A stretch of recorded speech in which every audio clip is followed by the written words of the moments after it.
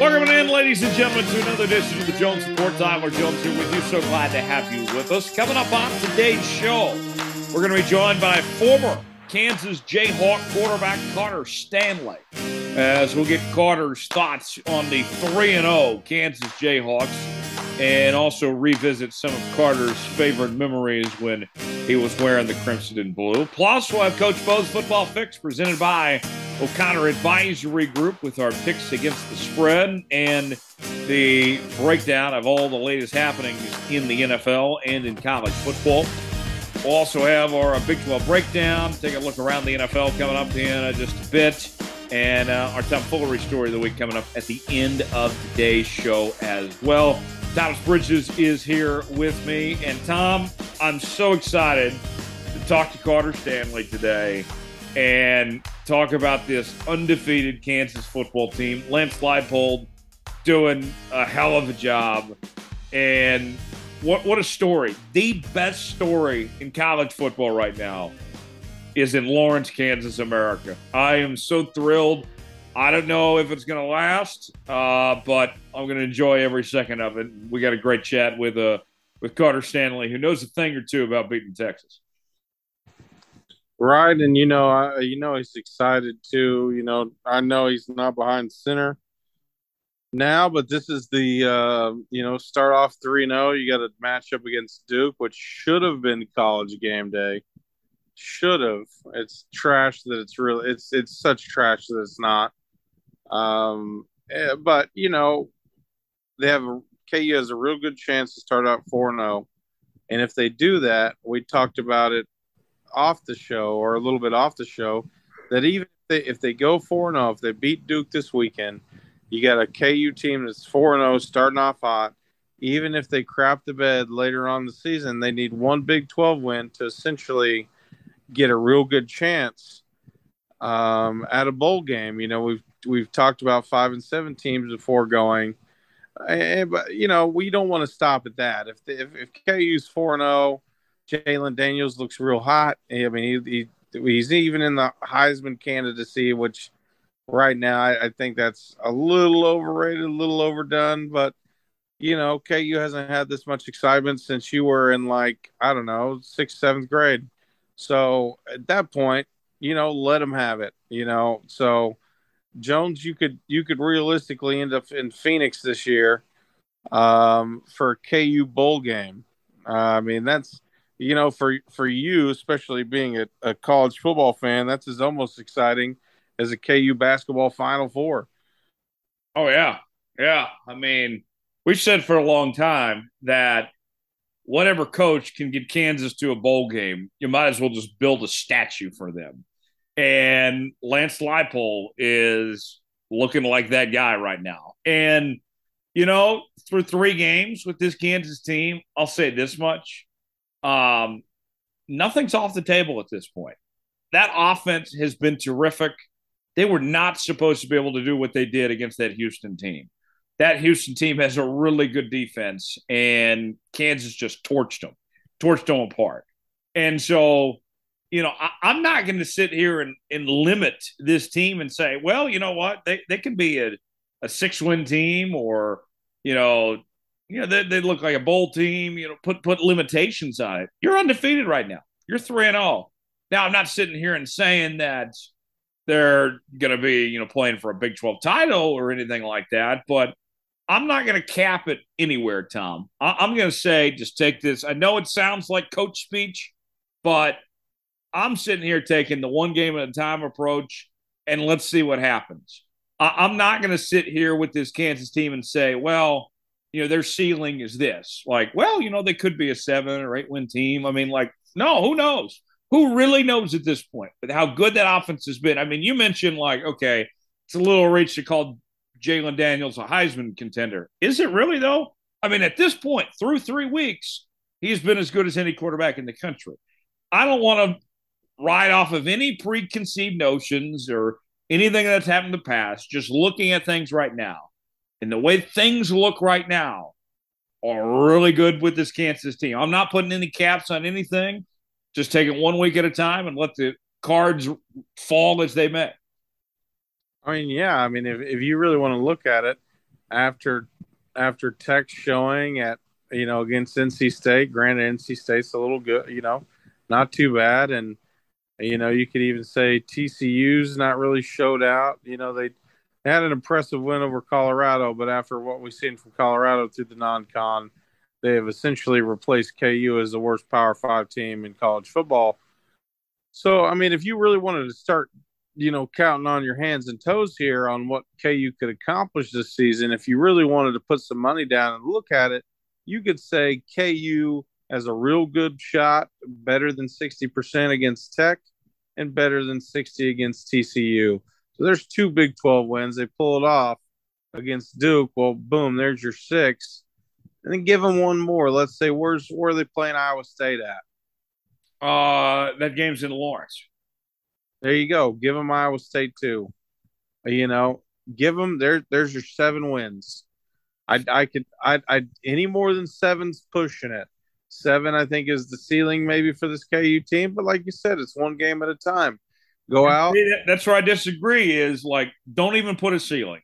Just take right. it. I mean, you're going to tell your team that in the locker room, but just me and you talking. See, that's where I'm at, though. I'm not going to put a ceiling. I'm going to say, let's just take this week by week, see what happens. I mean, I'm going in with an open mind because, I'll be honest, Tom, I did not think that they would beat West Virginia.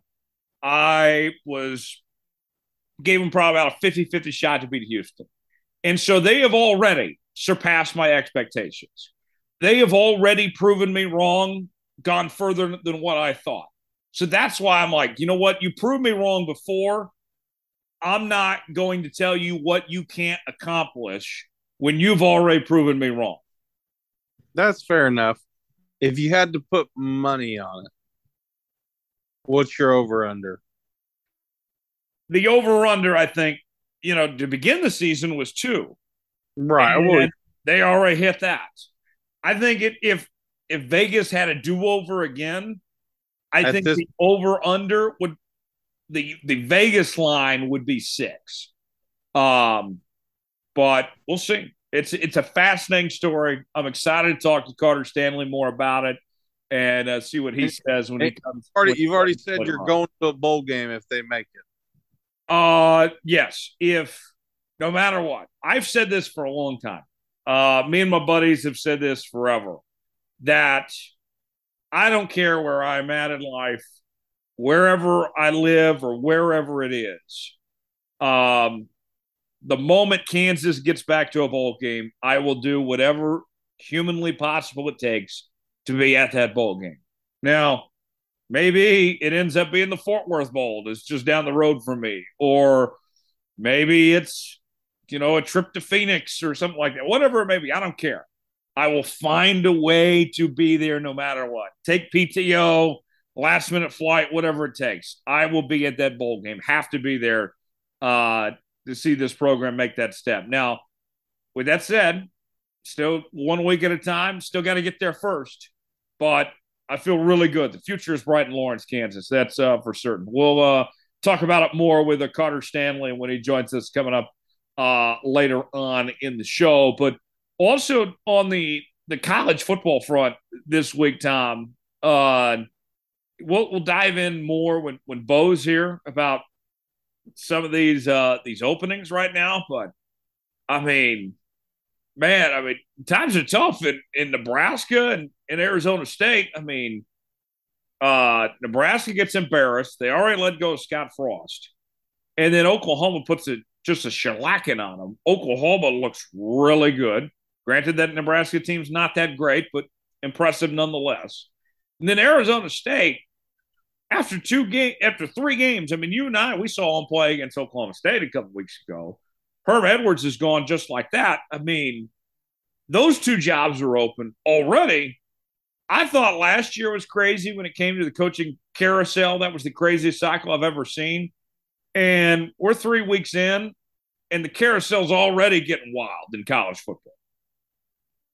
Yeah, it is getting wild. And Jones, another thing, just a side note here about Nebraska, not Nebraska, Arizona State.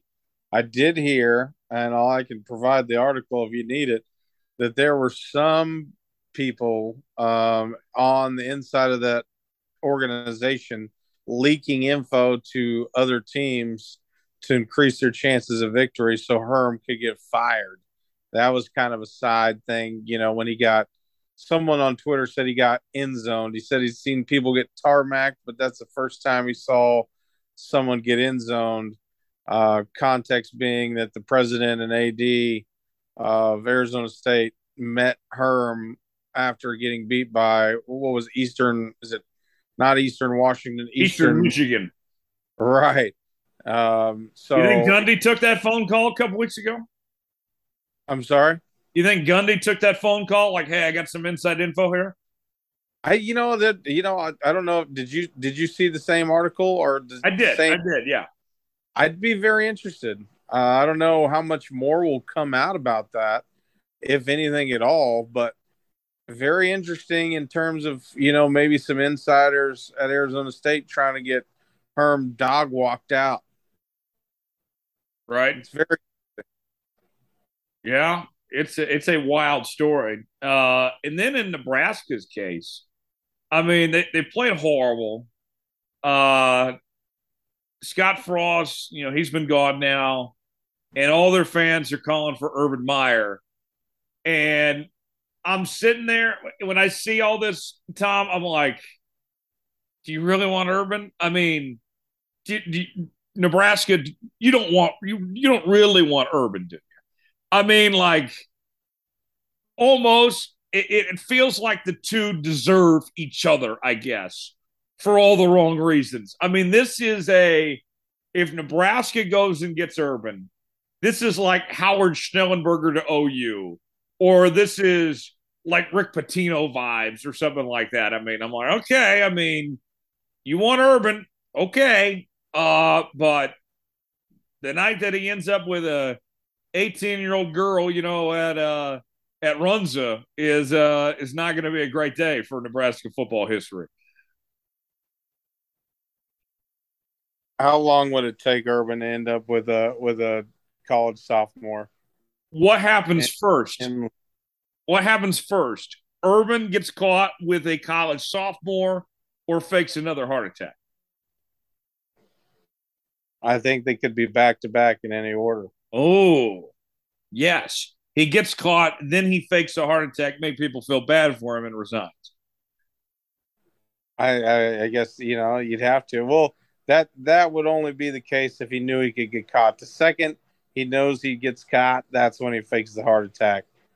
And then you can set your own over under with how many college sophomores he hooks up with before he fakes that heart attack. I'd probably say plus or minus 4. Yeah.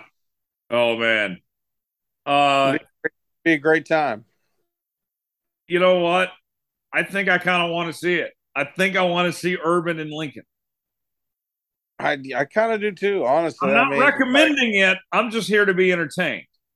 we're not fans of Nebraska football. It's not like we have a stake in it. No, I At mean, this point, I'll say this we much. want to see chaos.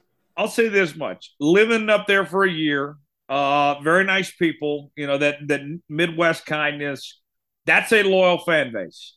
That is a fan base that I think every college football program in the country should admire of all the pain they've went through, and they still sell out every game. They are loyal. A lot of programs wish they could be like Nebraska like that. They've been through a lot, but I mean, ooh, you ready for Urban? Okay. They say Oklahoma State loyal and true. I tweeted out on Saturday. OU was beating them at half. What 35-7.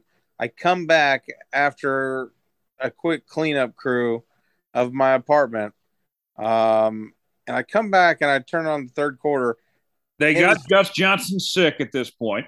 right, the stadium is still packed out.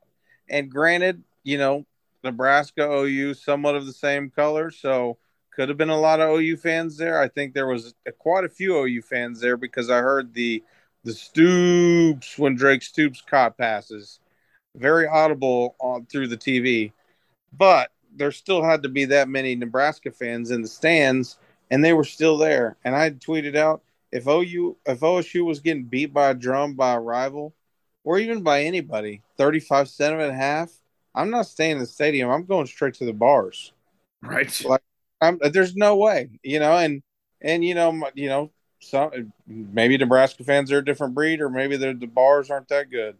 But I can tell you, if that happened in Stillwater, I would either be home by the time the third quarter started, or I would be at the nearest bar. I'd be drinking down those limeys like you had last week, Jones.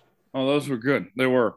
Let's move on to the NFL now, as week 3 of NFL football action is here, beginning tonight. Thursday night football, Steelers and Browns, and we'll run through some of the games that kind of stand out. But headline wise, Tom, I'm very intrigued to see this San Francisco 49ers team with Jimmy G back under the helm now.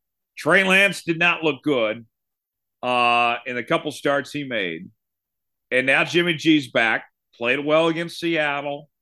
Um, we know what he did last year, taking them to the NFC Championship and everything here.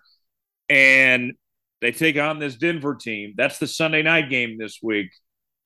Personally, I'm going to go hot take right now, Tom. I'll go ahead and just say it. I think the Niners will be better off with Jimmy G than they were with Trey Lance. Trey Lance had shown nothing. Granted, it was just a few starts, but things were not looking good with Trey. We know what Jimmy G can do. You know what you're getting. I mean, Jimmy G is going to do enough, and they have a system that can work with Jimmy G there. I think the Niners may have just saved it. They may have saved their playoff hopes. I hated for Trey Lance it ended the way it did, but this Niners team might just be better off with Jimmy G than they would be Trey Lance here. I don't even know if that's too much of a hot take. I've seen a lot of fans on Reddit, and I got on the 49ers subreddit, and somebody on the 49ers subreddit even said, this is a hard truth, and I'm sure some people will disagree, and I'm sure a lot of people will agree. Kind of a 50-50 split that, what, 49ers are harder out with Jimmy G at the helm than Trey Lance. Sure, maybe Trey Lance had some hope, and eventually Trey Lance will be the guy, next year, because Jimmy G's he got franchise tagged, or he got signed for 1 year. Yeah, they 49ers, reworked his deal. right? They're not going to be able to afford him. He'll go somewhere else next year. But at the same time, even a lot of Rams fans too, have said, I thought, this is quoting Rams subreddit essentially, and in this, I could say the same thing here as a Rams fan. A lot of them said, you know what, I thought we would have swept the Niners this year with Trey Lance in terms of matchups. And they said this year, the way that Jimmy G plays and has that Niners team set, could probably see a split, a Rams Niners split. And I agree. I agree. He makes that team a little different beast with Jimmy G than it is Trey Lance. Trey Lance, I feel, he's still young. He gets flustered. Jimmy G's not the best, but he gets it done. How can you go from, Trey Lance? I get it. It's almost like a sunk cost fallacy. Well, you've already spent this money, or you spent this time on Trey Lance, spent all these picks. So now you should start him, because if you don't, then there's your sunk cost fallacy. Right. When Jimmy G literally was one game from taking your team to the Super Bowl. And he'd done it before. Right. Yeah, and it's not his first rodeo. Yeah. And a lot of teams, they even talked about Rams. They were talking about if they were to cut Jimmy G, the Rams were going to go after him. And I'm surprised nobody really traded for Jimmy G. The Seahawks could have. I'm not surprised, because he would have cost $26 million. Right, right. Well, I get that, and And he was coming off shoulder surgery, and we didn't know how healthy he was. Right. He's not going to get the Seahawks to the playoffs either. Right. But he knows that 49er system well enough to get him to the NFC Championship game. Now, this weekend, 49ers taking on the Broncos. Broncos have not looked good. Is it at Levi Stadium? It is in Denver. Denver hasn't played well. Hackett's looked like a dumbass as a head coach. Um, That's being generous. yeah, that is being generous. With that said, and you know, if we're on hot takes, let's go ahead and put this one out there too. Niners Broncos. I know they're in different conferences and everything, but just with the way things have started and trying to set the tone going forward, does it already feel like a must-win game for both these teams? Absolutely. And Kittle, I think I even read Kittle may be back. I mean, you look at it too. 49ers are without Elijah Mitchell. They do have Jeff Wilson, who had a decent game against the 49ers last week. To keep up with the Rams, sure. You got the Cardinals not playing so hot. If I had to pick one of these teams as a must win for, it's definitely the Broncos. The Raiders, not so hot so far, obviously. But the Chargers and Chiefs just did battle last Thursday night. Great game for both teams. Chiefs came out on top, as they should, at least at home. But if the Broncos want to have any shot at making a wild card spot, they are currently third in that division in terms of eye level tests. You know, you give them a Right. litmus test, eye level test. That's a third place AFC West team. In any other division in the AFC, they might be first or second. But you know how it's how the cookie crumbles. The Broncos have to win this game, and if they don't, and Jimmy G strolls into Denver and gives them a mile high ass kick, one, Hackett's on the hot seat already, as he should be. And then two, we're talking about look at all this money they spent on Russell Wilson. I can guarantee you that Elway has Hackett on the hot seat ready to say, get the hell out. We'll find somebody else. We'll call Vic Fangio back. And he Oh could, God. I would right now after what Hackett did, after his little show to start the season, maybe if you want to call it a late overreaction Monday, maybe that's it. But I can tell you from what I've seen, there's a lot of people saying, you know what, maybe Vic Fangio would have done a better job with Russell Wilson. I mean, they're paying him a lot of money, and I'm not saying it's all on Hackett. But that first week play call, that's about as bad as I've seen in a long time. That was. A few more of these things around the NFL here. Dak out, this past week. Cooper Rush gets the start. And Cooper Rush plays well. The Cowboys were, big underdogs against Cincinnati, and they find a way to win. Cooper Rush has looked good when he's started. The last couple games these past two seasons here. The Eagles are far and away the best team in that division, but this was a game that all signs pointed to that the Bengals should win, right? And the Cowboys find a way to win. I wonder, is it too early to write off this Cowboys team yet? I feel like this Giants game on Monday nights is going to tell me everything. If the Cowboys win, they're still in it. Too early to write them off. Wait and see what happens when they get Dak back. But if they lose this, then we're good to write off the Cowboys here. I think this game on Monday for me, Tom, is way more about the Cowboys than it is about the Giants. Giants, sure they're 2-0, but they're frauds. Giants aren't going anywhere. Yeah, Giants are the worst 2-0 team in the league, probably. But probably ever. That's maybe so. And after this week they might be the worst 3-0 team. Here's the main storyline. It's not is Dallas okay. It's more so for me storyline wise is did Mike McCarthy just get his season saved? Did he just get his job saved by having Dak hurt? I think McCarthy makes it through the year, but I still think he's going to get fired at the end of the year. You think he's fired even with Dak now hurt and could be out for 5 games? Does that change anything?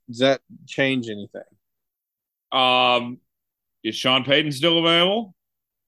Well, that's a good question. Or here's a dark horse. Who if sports betting was legal in Oklahoma or they had to set up like it is now in Kansas, I might throw $25 on Kellen Moore as the next head coach for the Dallas Cowboys. Low key.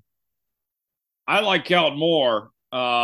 We've talked a lot about him on this show over the years. I think he's a great offensive mind, but I still think all signs point to Sean Payton being that next head coach. That it seems like everything is going to work out that way, but it's Cowboys too. They can always screw that up as well. Packers taking on the Bucks. Aaron Rodgers, Tom Brady, America's Game of the Week on Fox. Between these two teams, Brady has looked all right through 2 weeks. Same with Aaron Rodgers. He's looked all right at this point.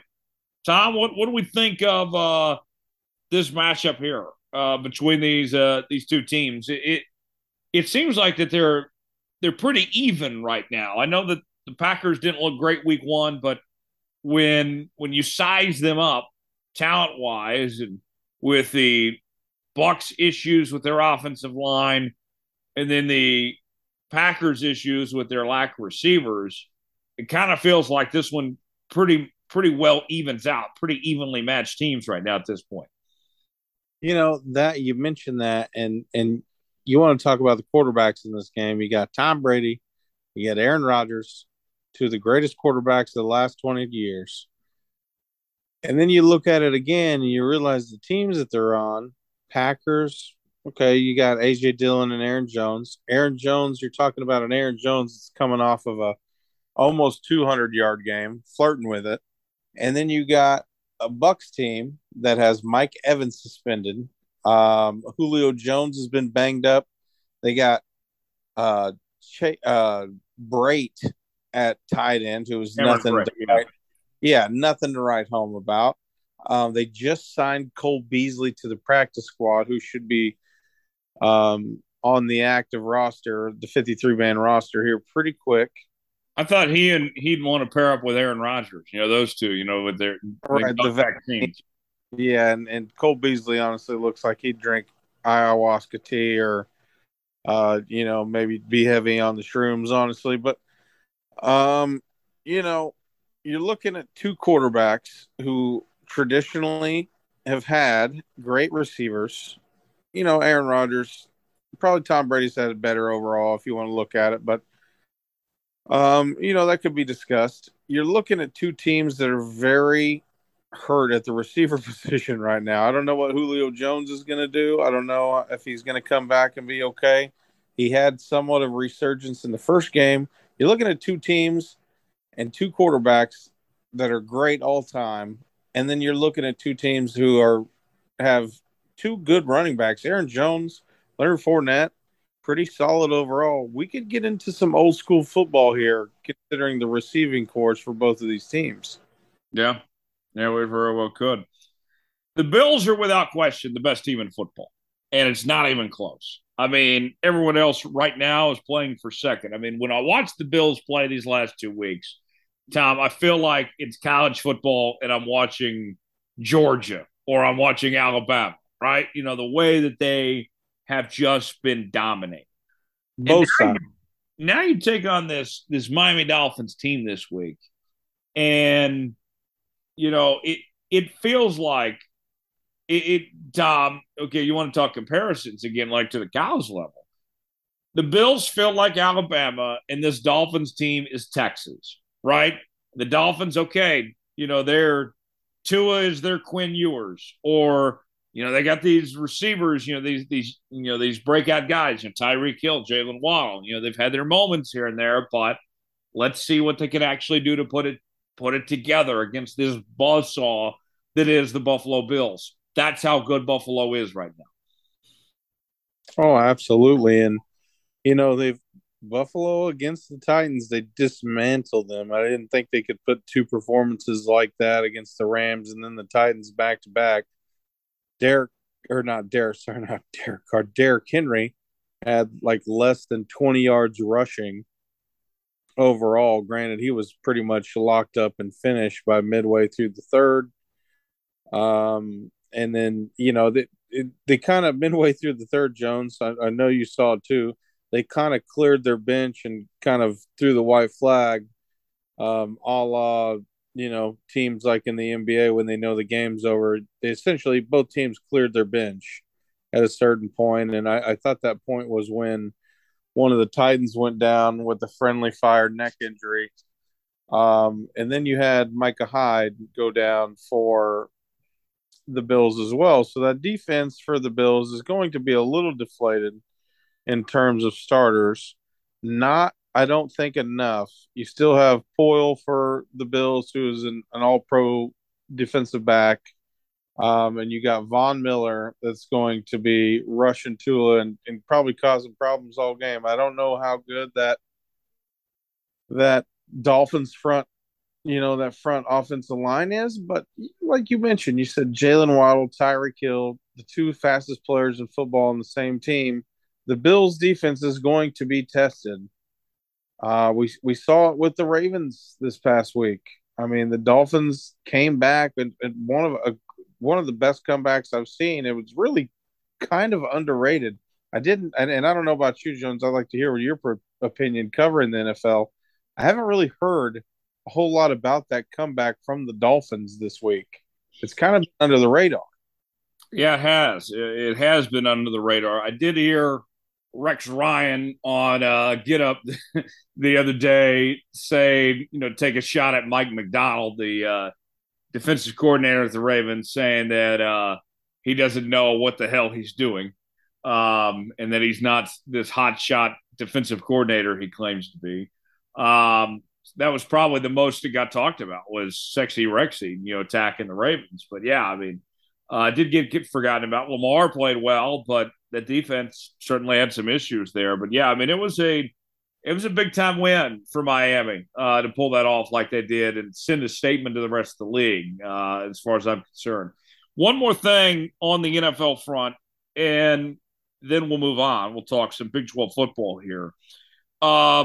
When I look at this slate of games in the NFL, that Chiefs Colts game is going to be occurring Sunday at noon, and the Chiefs look great against Arizona week 1. Week 2, a little shaky against the Chargers there. They were certainly tested, but they did pull it together in the end. They played better in that second half, got the job done here.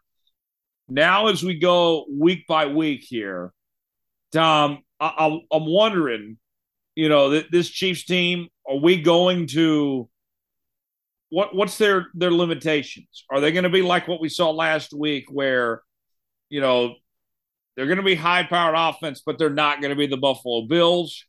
Or are we going to see at some point this year, like, are they going to be the team that could contend to the Bills level? Like, they seem to be even with what they've lost. And at this point, I still feel like that Kansas City is still the team to go through Buffalo. That if anyone's going to take down the Bills, I'm still putting my money that Kansas City is that team to have the best shot in the AFC to do so right now. Oh, absolutely. And I think they're essentially, and I'm not alone. You're not getting anything new out of me here saying this, and I'm not the first person. I'm not going to be the last person to say it. That the Chiefs and the Bills are the two top teams in the NFL right now. They just so happen to both be in the AFC. I did see a tweet that I related a lot to with this, that they said at this point, we're only playing a 17-game season to see if the AFC Championship will be in Kansas City or if it'll be in Buffalo. It feels that. I mean, I hate to say that 2-3 weeks in, but right now, that's the storyline. It has to be. Yeah, it does. All right. Our Big 12 breakdown coming up in just a bit. Later on, Carter Stanley set to join us as we'll talk some Kansas football. And later on, Coach Bo will be here. We'll have our Tom Foolery story of the week. But right now, time for the Big 12 breakdown here on the Jones Report. It is the Big 12 breakdown. Tyler Jones, Thomas Bridges here with you with a look inside the Big 12 conference. And later on, going to talk to Carter Stanley. But right now, Tom, we begin our Big 12 breakdown as we have done the last couple of weeks with our Big 12 hot takes. And for me, where I'm going to start, last week I talked quarterback that I wasn't sold yet on Dylan Gabriel. Gabriel made me look bad. He played good, but even then I still have concerns about his accuracy. So I still need to see more from Gabriel, but we'll see what he puts together. My hot take this week, I'm going to stay in the quarterback situation, and this is going to set up well for when we're joined by Carter Stanley here in a moment. I think right now, the best quarterback in the Big 12 Conference is in Lawrence, Kansas. Jalen Daniels is playing terrific. He's passing it well. He's running it well. That KU offense is really just looking spectacular. And that Houston game, that's a tough defense. That's a tough defensive line. And it did not matter. They came back from 14 down and just ran away with that game. And Jalen Daniels did it all. That's my hot take this week. Jalen Daniels, best quarterback in the Big 12 right now. What's your hot take for this week, Tom? Jones, my hot take involves a little bit of Big 12 and it involves a little bit of Big 10. My hot take this week, you heard it here first. Baylor is going to walk in to Ames, Iowa this weekend against a Matt Campbell-led Iowa State team, and they're going to blow the doors off of them. Iowa State's a 3-point favorite with all the drama with Nebraska saying, oh, we like maybe Lance Leopold, we like Matt Campbell, I've even heard Chris Kleiman mention. All that's going to rattle a little bit. Matt Campbell has some things to think about. I know he's one of the top candidates for that Nebraska job. If you're an Iowa State fan, you say, no, he's not leaving. He's not going anywhere. Be real with yourself and realize what position he's in. He could go straight west and have a primetime job. Baylor walks into Ames this weekend and absolutely blows the doors off Iowa State. Okay. That's my hot take. Okay. I like it. Looking at the Big 12 slate of games this week, let's begin Thursday night football. West Virginia taking on Virginia Tech. West Virginia is a 1.5-point favorite. Tom, West Virginia loses to Kansas a couple weeks ago, loses to their arch rival Pitt. Both those games very close. But you and I have made it known we are not fans of Neil Brown. Maybe you could even add this to the Big 12 hot take segment, but I don't think it's a hot take. I firmly believe this. If West Virginia loses Thursday night, they will have a new head coach on Friday. I agree. I would have said the same thing, that this is a must-win for Neil Brown. Virginia Tech is no hard or heavy hitter this year. They're not. This Tech team is not they're not who they used to be. Right. But even if we do that, Tom, we say must win, to keep his job for the next day. At that point, still, though, he's still just buying time, right? I mean, he's going to be gone. It's just not – it's a matter of when, not if. Right. I mean, to keep his job this year, he's going to have to – he's not going to – he doesn't have to make – I think for Neil Brown to keep his job at West Virginia, he's not going to necessarily have to make the Big 12 championship by any means. They don't have to necessarily go to Arlington, but they need to – West Virginia, with the talent they have and with the time that Neil Brown's been given, they should be a 7-8 win team at least. At this point, and what we know about K-State so far, they should be, with the talent they have, especially they have a great quarterback. They have a decent wide receiving core, and they've had for the past couple of years a pretty good defensive line. They should be what we expect out of K-State right now is what I think we've kind of should have come to expect from a West Virginia team. They should be, 4th or 5th in the Big 12, making a bowl game, going out and winning it. Neil Brown has not lived up to that hype. And if he doesn't get there this year, if he doesn't win this game, Jones, I think he probably knows it. And I think West Virginia fans know it too. This is a big game for not necessarily for West Virginia, it is too, but recruiting purposes. But at the same time, if you're Neil Brown, you're walking into this game knowing I have to win this game. This is not a Tech team that is intimidating. This is a Right. Virginia Tech team you should beat. Right. Absolutely. The Saturday slate of games. TCU takes on SMU. Dykes taking on his old team that he left. Went across the metro from Dallas to Fort Worth, and that rubbed a lot of SMU folks the wrong way. The game is at SMU. I'm sure he's not going to get a very warm welcome. There's a lot of excitement around this game, Tom. I mean, in the DFW area, like this is going to be a sellout. I think it's already sold out. And the tickets for the TCU SMU game on the secondary market are much higher than the tickets are for Texas A&M Arkansas right now. Like it's going to cost you an arm and a leg if you want to try to go to this TCU SMU game, which is just bizarre. But with that said, TCU is better than I thought they were going to be at this point. They're 2-0, but this SMU team, Tom, got a lot to play for here. Rivalry game, total trap game right here. I probably lean towards SMU in this matchup, quite frankly. Yeah, I wouldn't. I don't know what the spread is. Honestly, I bet it's probably like what TCU by 6.5, 5.5. Spread is a TCU by 2, and Oh, I don't know what the status is of Chandler Morris, but it could be a battle of two former OU quarterbacks in Morris and Tanner Mordecai here. yeah, it would be very interesting. And I like what you said about SMU though. This is definitely a trap game. This has, you want to talk about Big 12 trap games against non-Power 5 opponents.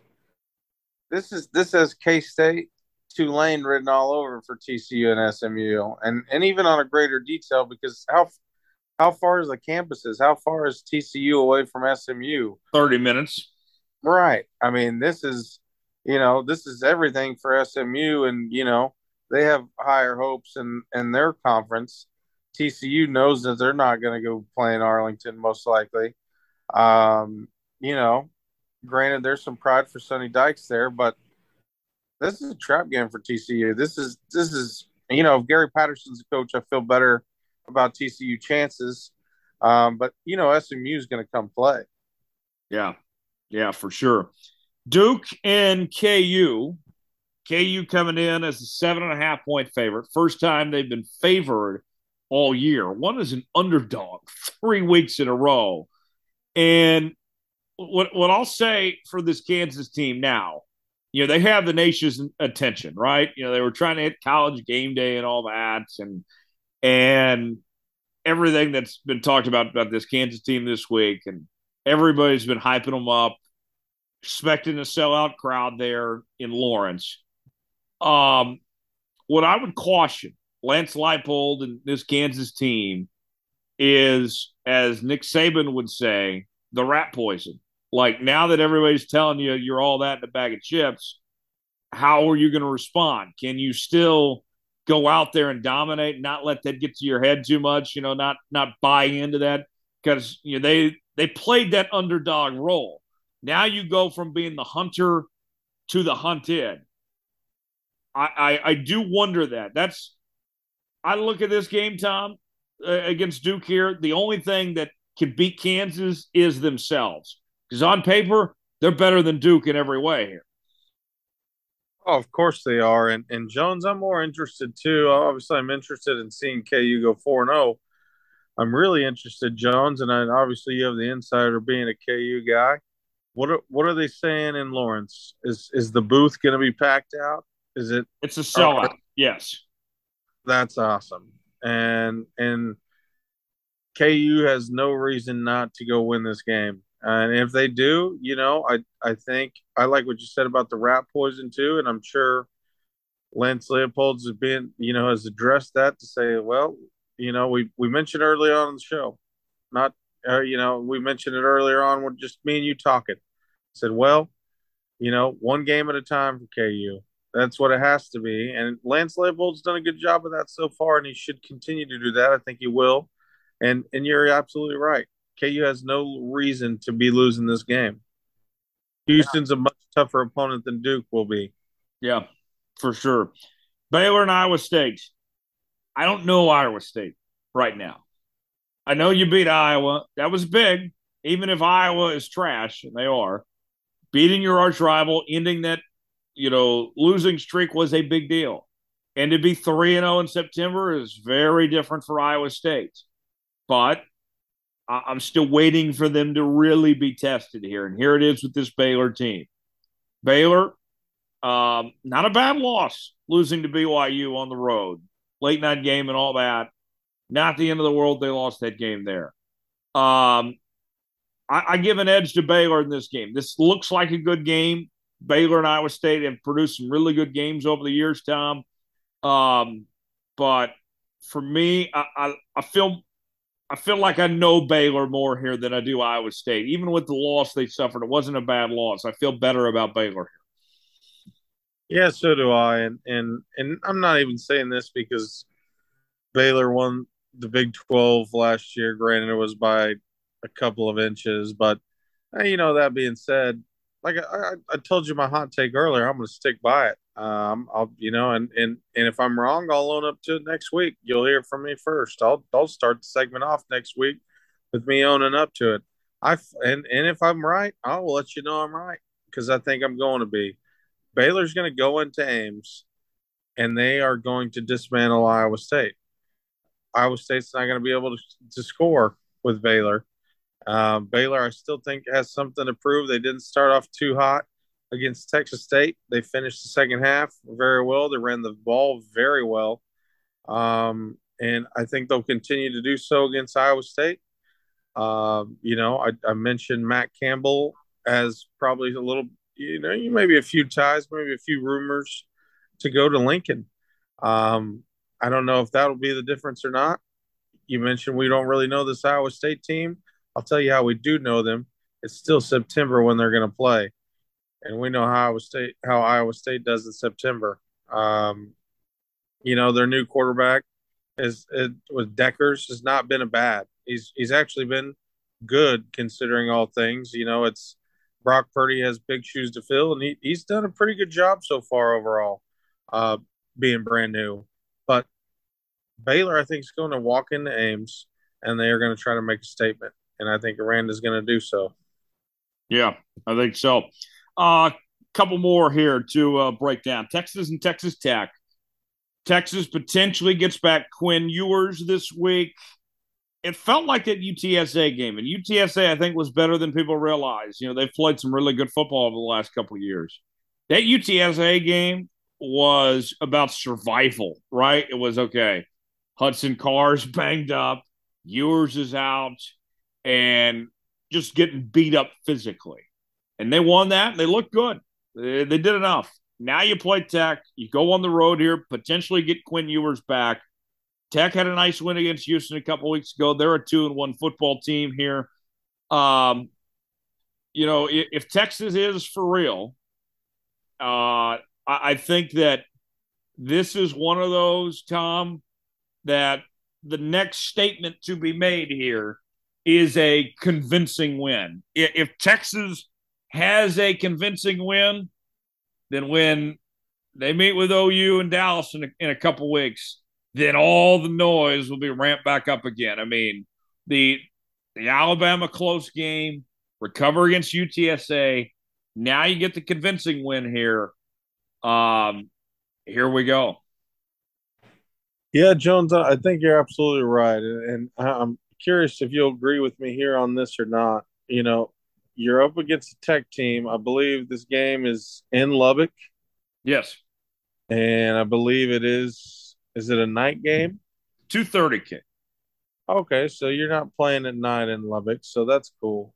Because I mean, it's weird. Tech at night, it's weird. You're out in the you're way you out. don't know if you're where the tortillas are coming from. Exactly. It's one of them things. And here's the deal for Texas. They do need a convincing win.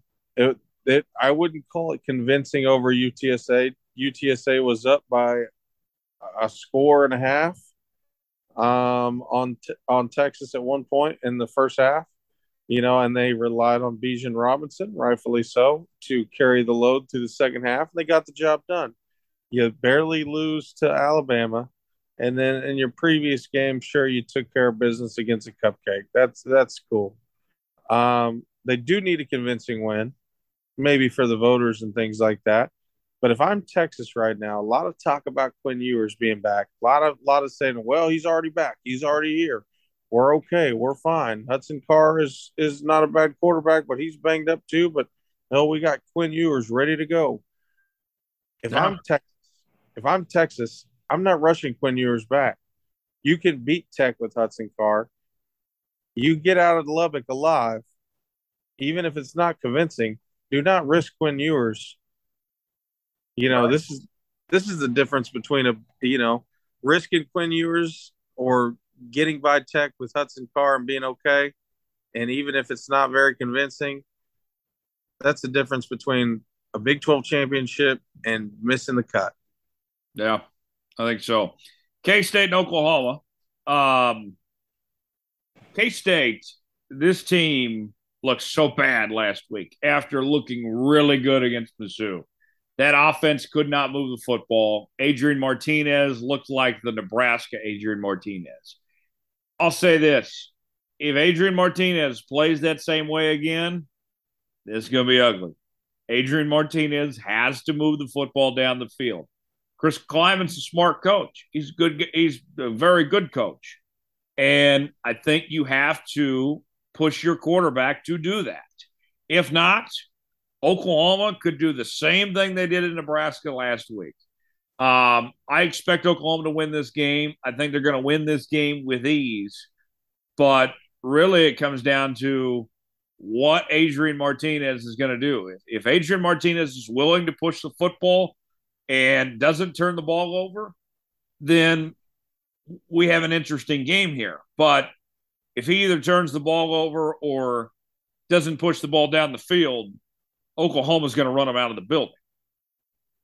Oh, no question. He looked like a nervous Nelly against Tulane, and that's the whole game on tape for OU to consider over another week. And not only OU, but for other Big 12 teams to see that tape on K-State from, a completely different team from the team that handed it to Mizzou, compared to this game that they played Tulane in. When, we all said it was a trap game, but I didn't expect K-State to cover, but I did expect them to win last week, and they didn't. Like I said, that's a full game on tape, Jones. They got to make some changes. They don't have Skylar Thompson, the wild card, to come in and rescue them. Got to get Deuce Vaughn more involved in some way. Right. Oh, yeah. I mean, Deuce Vaughn's incredible. Got to have him out there more. Oklahoma, so good last week against Nebraska. Did everything right. Could have won by a lot more than what they did. Now, for this Oklahoma team, it's in their case, you don't have the letdown, right? You did what you did. I mean, you put the country on notice last week. Now everybody's talking about, Oklahoma's a playoff team and all this. Tom, I mean, you and I think we'd both agree that's the most physical they've looked in a long time, in a very long time, both sides of the football, especially in that defense. I haven't seen them punch a team like that in the mouth in a while, for sure. If Oklahoma is legit, that cannot be an anomaly. Like games against K-State, some of these others, you got to keep on fighting. You got to keep on punching in the mouth here. No, can't back down now. Can't let that be a one-time thing. Yeah, you know what they're capable of now. I mean, you keep that same physicality up for the rest of the year, and then it's difficult to keep that same physicality up, and it's easy to get up for a rivalry game, like even against a bad team like Nebraska. It's easy to get up for because of the rivalry, but you keep the same intensity, the same physicality. It'll be hard to top OU in the Big 12. Yeah, I think so. More to come here on the show as we will be joined by Carter Stanley to get his thoughts on the Kansas Jayhawks and chat with him about what he's up to nowadays. That is on the other side. Stay with us. Carter Stanley joins us next. We are so excited to have on the show this week former KU quarterback Carter Stanley, as we're talking all about the 3-0 undefeated Kansas Jayhawks, as Carter Stanley joins us right now. Carter, such a pleasure to have you on with us, man. I imagine you're pretty excited about these Jayhawks right now. Yeah, Tyler, thanks for having me on. 3-0 definitely sounds good, and no, it's been a lot of fun to watch. Yeah, no doubt about it. Carter, before we dive in too much and talk some football with you, what are you up to these days, man? You're down in Florida now, right? Yeah, living down in Florida, living in St. Petersburg, the Tampa Bay area, and working with UBS doing private wealth management. Liking it a lot, loving the area, and it's been good. So what's been like out of football a bit? You getting the itch to still be around the game of some sorts? What's that been like for you? Yeah, no, definitely get the itch. It's funny. I was in my backyard a few weeks ago, and it was like a weekday, probably around 6 o'clock, and I heard some whistles blowing. And sure enough, there was some youth football going on at a park about a quarter mile away from my house. And I walked over and, thought about getting into it, and had some things going on at the time. Was studying for some exams with work, but no, I definitely want to get involved with them at some point, and any sort of football at any point, I'll accept it. What level would you love to be involved in if you had to choose? College, high school, maybe the junior levels. What would be your idea if you got into maybe the coaching side of things? Yeah, I mean it's a whole nother commitment. Like for where I'm at right now, it would just be definitely youth ball or something, or maybe helping out with a high school team. But if I were to make that my profession, I'd probably, go to, I'd say probably the college side of it. Yeah, that'd be great. Well, and you're a natural leader. We saw your time at Kansas and the way the guys rallied around you. I think you'd be terrific coach, Carter, if you got the opportunity. That'd be great to see. So tell me this. Your time at Kansas, we know about what you guys did, beating Texas and everything, and going from David Beatty to Les Miles. I mean, this gap between when Mark Mangino left and now with Lance Leipold, I mean, you guys were paving the way for this moment. I mean, you might not be there, but I would imagine it's still rewarding to see the program headed this direction based on that foundation you guys laid there. Yeah, no, it's awesome to see, regardless of what happened throughout the years, whether you're a class of 2010 guy or a class of 2019 guy. I think all Jayhawks are, and obviously even way before that, but I think all Jayhawks are proud to see what's going on right now, and what Travis Goff and Coach Leipold and the rest of the staff has done. Oh yeah, it's been great, no doubt about it. What's different that Lance Leipold is doing with this program and the talent on the field, maybe than what we've seen with other coaches that have tried to do this before at KU? It's really tough to tell, not being in the facility, and seeing what they do on a daily basis, and even dating back to their whole off season with January, February, March, those months, and over the summer. And you just tell though that those guys are fully bought in. They've made their goals very clear, and it's just awesome to see how efficiently they've been first 3 games. Jalen Daniels has certainly been impressive so far to this point. What do you make of what he's been able to put together for this KU team? Yeah, I mean, speaking of efficient, it's been about as good as they come so far, and it's been awesome to see just with how they finished the year last year, 2021. It was definitely encouraging, and I think those guys took that momentum, and they certainly haven't missed a beat so far this year, and it's been incredible just to see his talent mixed with the coaching and the scheme, and they've looked really sharp. Yeah, he's been really good, and the offense, the way that they've just moved as a whole. I mean, what a collective unit there. What do you think of this offensive group? Awesome to watch. I love the scheme personally, and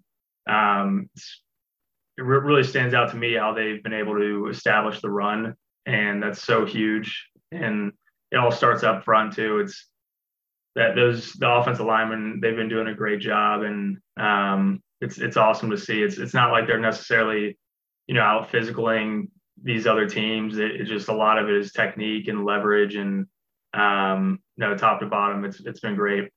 Oh yeah, for sure. And the talent on the field. Who are some of the guys that stand out to you besides Jalen Daniels when you're watching this team? Who grabs your eye, catches your attention here? Yeah, I'd say the center, Nowitzki. I apologize if I'm pronouncing that wrong, but Nowitzki and Big Earl, left tackle, Earl Bostic, the two big guys up front. They've been great. Obviously, the running backs, not only Devin Neal, but also Highshaw, Morrison, Torrey Lachlan, and Kai Thomas. I mean, they got about five guys that could produce from that position, and also the receivers as well. I love watching Luke Graham and Lawrence Arnold, and I mean, tight ends as well while we're at it. But no, it's been awesome to see. I think they had 11 players catch a pass last weekend, and just goes to show you how much they can spread it around.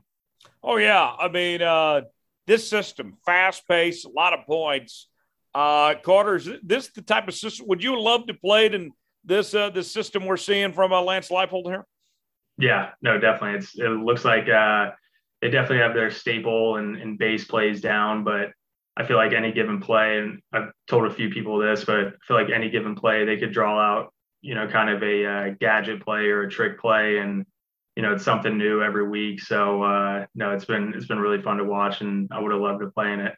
Oh yeah, I'm hearing, at 3-0, everything's on the table, right? When it comes to, going to a bowl game or, how many wins this team could accomplish here. What would you like to see? I mean, realistically, what would be this season? It already feels like it's been a success, but how far you think this team could potentially go, Carter? Yeah, it's hard to say, and I don't want to jinx anything, but I think those guys are just going to take it week by week, and if they do that, then truly the sky's the limit, and I think they could shock a lot of people, and we could look up at the end of the year and be looking at a top 25 football team, to be honest with you. But with that being said, it's the Big 12. Every single week from here on out, you're going to be playing really good competition, whether it's home or away. And, I hope those guys just take it week by week, enjoy the whole process. And, at this rate, definitely hoping for a bowl game, but, we'll take it week by week. Oh, yeah, for sure. When you look at the rest of this Big 12, I mean, there's some good teams in this league here. What matchups intrigue you? Obviously the Texas game stands out, but what are some things here you think where KU could make some noise here? Yeah, so it definitely starts.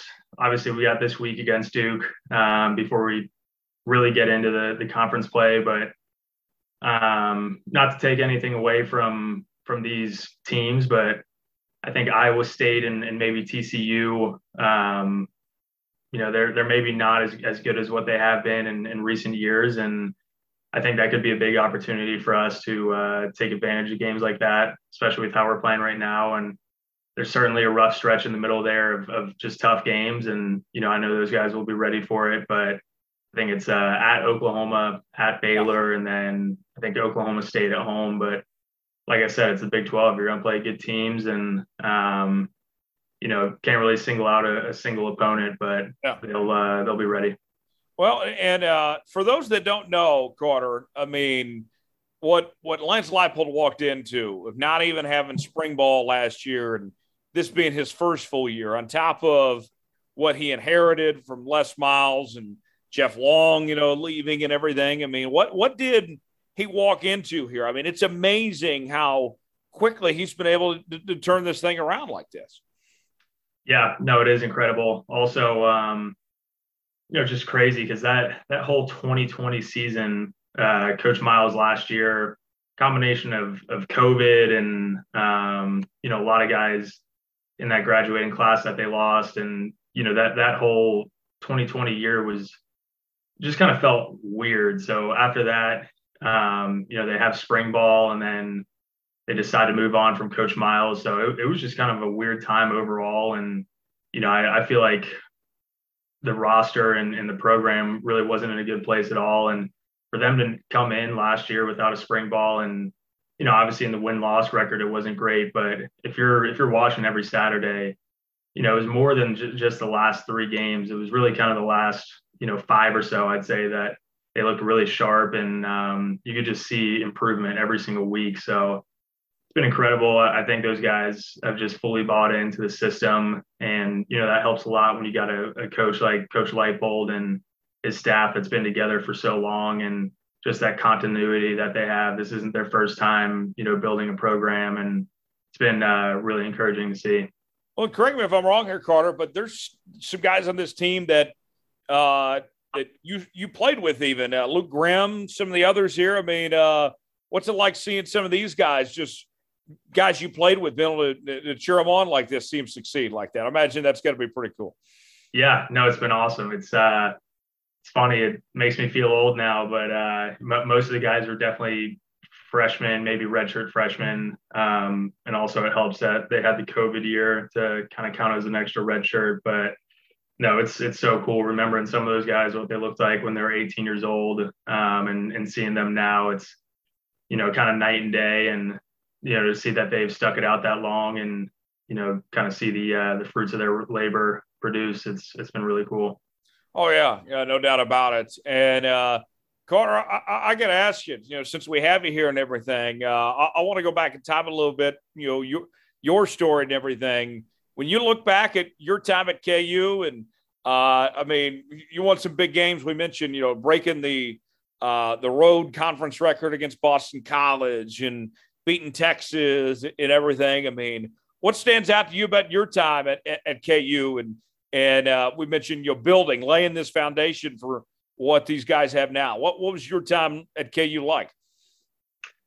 Yeah, it was tough to really say one moment, kind of, but I love the whole process, and we all knew what we had the opportunity to do, as players, whether it was guys that were seniors early on, or guys that were younger. We all knew that there was going to be one class that was going to turn this thing around, and we were all trying to be that class or that team. And it's tough to say that if that occurred or not, but I think we definitely had the passion, had the heart, and it's so awesome to see that they got Coach Leipold in there now, and those guys are truly bought in. And as former players, it's been awesome to watch. I'm in a group message with a lot of those guys, and we're all fired up every Saturday watching those guys play. So, oh yeah, that's awesome. And in your career, I mean, you were the starting quarterback when they beat Texas the first time, and went toe-to-toe with UT in Austin, came up a little bit short, but I think every KU fan remembers you throwing the horns down and everything. I mean, what were those games like, going up against Texas and beating them, and then coming up so close that game in Austin there, I believe it was the next year after? Yeah, no, that was a lot of fun, a lot of good games with them. It always seemed to be a good game with them, because I remember the year we beat them, 2016, Coach Beatty kind of asked our team, like in the walkthrough before, I think the day before the game, he just pretty much asked, like, how many of you guys are from Texas? And 1/3 of the players' hands go up. And how many of you guys were offered by Texas? And it was maybe like 1 or 2 guys. And, he just said, if that doesn't give you enough motivation, I don't know what will. And, playing against those guys in 2016, it was just definition of a team effort. Our defense killed it. I think we had like 5 turnovers, Fish Smithson, Brandon Stewart with the pick 6. And, 2016 game was awesome, and definitely a good battle in 2019 as well. That was a fun one, having my high school buddies there for the first time watching me play in college, and obviously came up short in the end, but definitely a memorable game. Well, and you know, your era there, not only beating Texas, but the Boston College win was big. I mean, the Central Michigan win was big for you guys too. I mean, there was some things in your time at KU, some streaks that were finally broken. I mean, some weight lifted of sorts that you guys were able to accomplish there. Yeah, those always felt good. I think 2018 there was kind of a streak there in the beginning where we felt good about a lot of those games. It was like you mentioned, the Central Michigan game, and to break that road losing streak, that felt great. Come out the next week and we played Rutgers, and I think that maybe broke. No, I guess not, but no, we played a good game against Rutgers. I think it was like 55-10 or 13 or something, and unfortunately only got one more win the rest of the year against TCU in a good game. But no, those games felt good because you put so much work in the off season, and you're doing it with the guys that you've been with for 3 or 4 years at that point, and to see it pay off, it definitely feels good. Oh yeah, no doubt about it. The talent you played with, you were around some good players that have turned out to have decent careers in the pros. I mean, the likes of Khalil Herbert, Puka Williams. Those are just off the top of my head here. I mean, some of the guys you played with ended up going on to have some nice careers elsewhere after Kansas. Yeah, no, I definitely keep in touch with those guys. Steven Sims, Dorrance Armstrong, Daniel Wise, Hakeem Adeniji. There's been a few guys that were in the NFL for a little bit, maybe not be right now currently, but no, it's been awesome to see, and flipping on the TV on Sundays, watching any given NFL game and seeing some Jayhawks in there. Oh yeah, that's terrific. And when you look at this year's KU team too, and some of these players, Carter, I don't know about you. I look at these guys and I see whether it's the Devin Neals of the world. I mean, they're going to continue on that track. There's going to be even more KU guys, I think, going to the league here. Yeah, definitely. And, I know Coach Leipold and his staff, they've definitely put some guys in the NFL when they were at Buffalo. And, not saying that KU is, crazy more talented than what the roster they had at Buffalo was right now. But, they definitely got some guys on that roster right now. And, whether it's just physical appearance, like passing the eye test, or, actually putting together the film, they definitely have a number of guys. Yeah, for sure. Carter, we got a few more minutes left with you here. So I want to ask you, Kansas now has the coach. That's great to see. Now beyond that, of, building this program and taking the next steps, what's the next things that KU needs to do to continue on this track? What do they need to invest in as a program to continue on this trajectory here? Yeah, I mean, I think for the immediate time being, it just continuing what they're doing week to week basis and taking care of business for 60 minutes on a football field. And, you do that, a lot of it will take care of itself afterwards. Then we could talk about, new stadium renovations. I know a lot of people are looking into that, and, some other things, but I think just from a week to week basis, buying into Coach Leipold and these assistant coaches in the program, I think that's going to take care of a lot. When you were there, that's when the practice facility was built. How big of a change was that? Just having an indoor facility in your time there. Yeah, no, that was huge. That was really, really nice to have. We got that, I think, in the winter of 2019. So like right before winter workouts and spring workouts of my fifth year, senior year. And I know the Anderson family was heavily involved in a donation that, allowed that to happen. And, we're super thankful for that, because, there was several times where we're out on the game field at 5 a.m. doing workouts, and it's 20 degrees outside and freezing and, just miserable. But you got 100 guys out there that are running sprints and doing a full workout. So to have a brand new indoor facility that was super nice. Obviously, for the football aspect of it too, for practices, especially in fall camp, it's nice to keep those players safe and not overheated. So yeah, I think facilities, like I said, if they keep on winning and taking care of business, a lot of that will kind of come about. One question I think that's on the minds of KU fans or alums that see where this program's headed and want to get involved in some way, shape, or form, but maybe wondering how. What would you ask of alums or fans that say, hey, I want to invest in this program? What can they do to be a part of this and take this thing to the next level? Yeah, I'd say first things first. Just packing the stadium on Saturdays. That goes. It's such a how do I word this? It doesn't go unnoticed at all. That's for sure. But it seems like such a little thing that goes such a long way for those players.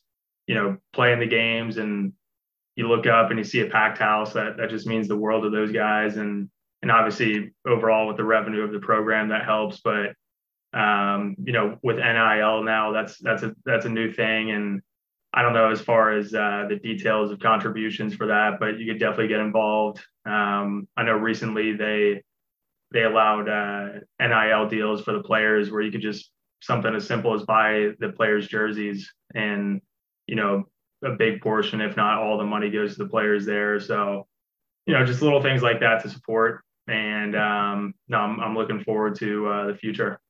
Well, and with basketball coming off this national championship, the two programs can only make each other better. I mean, I know people think of Kansas, maybe outside think of it as such a basketball school and everything here, but I mean, I've been so impressed. I mean, the leadership and everything. I mean, they're all in putting football as a priority, right up there with basketball, it seems, Carter.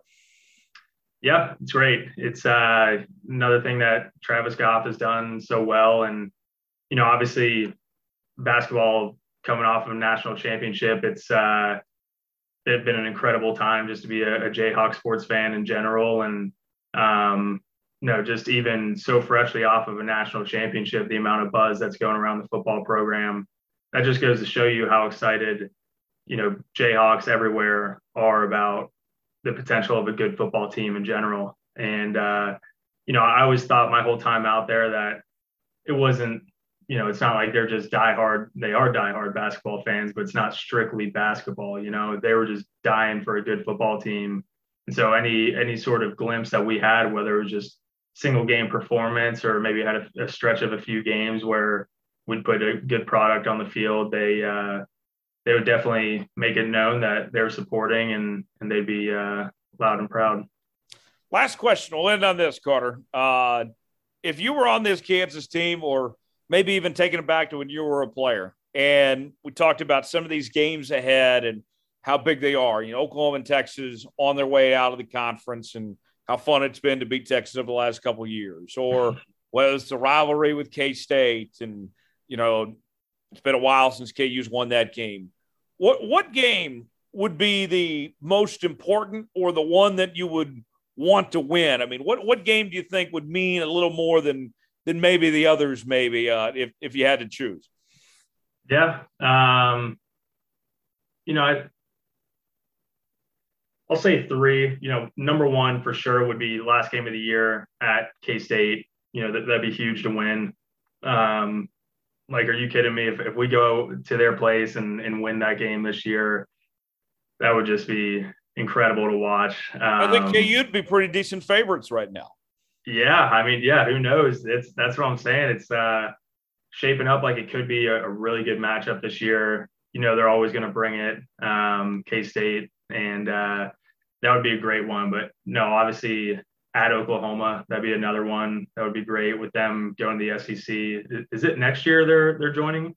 They're saying 2025 right now, but I mean, we'll find out when we find out. That could change any day. Right. Yeah, but yeah, that definitely be a great one.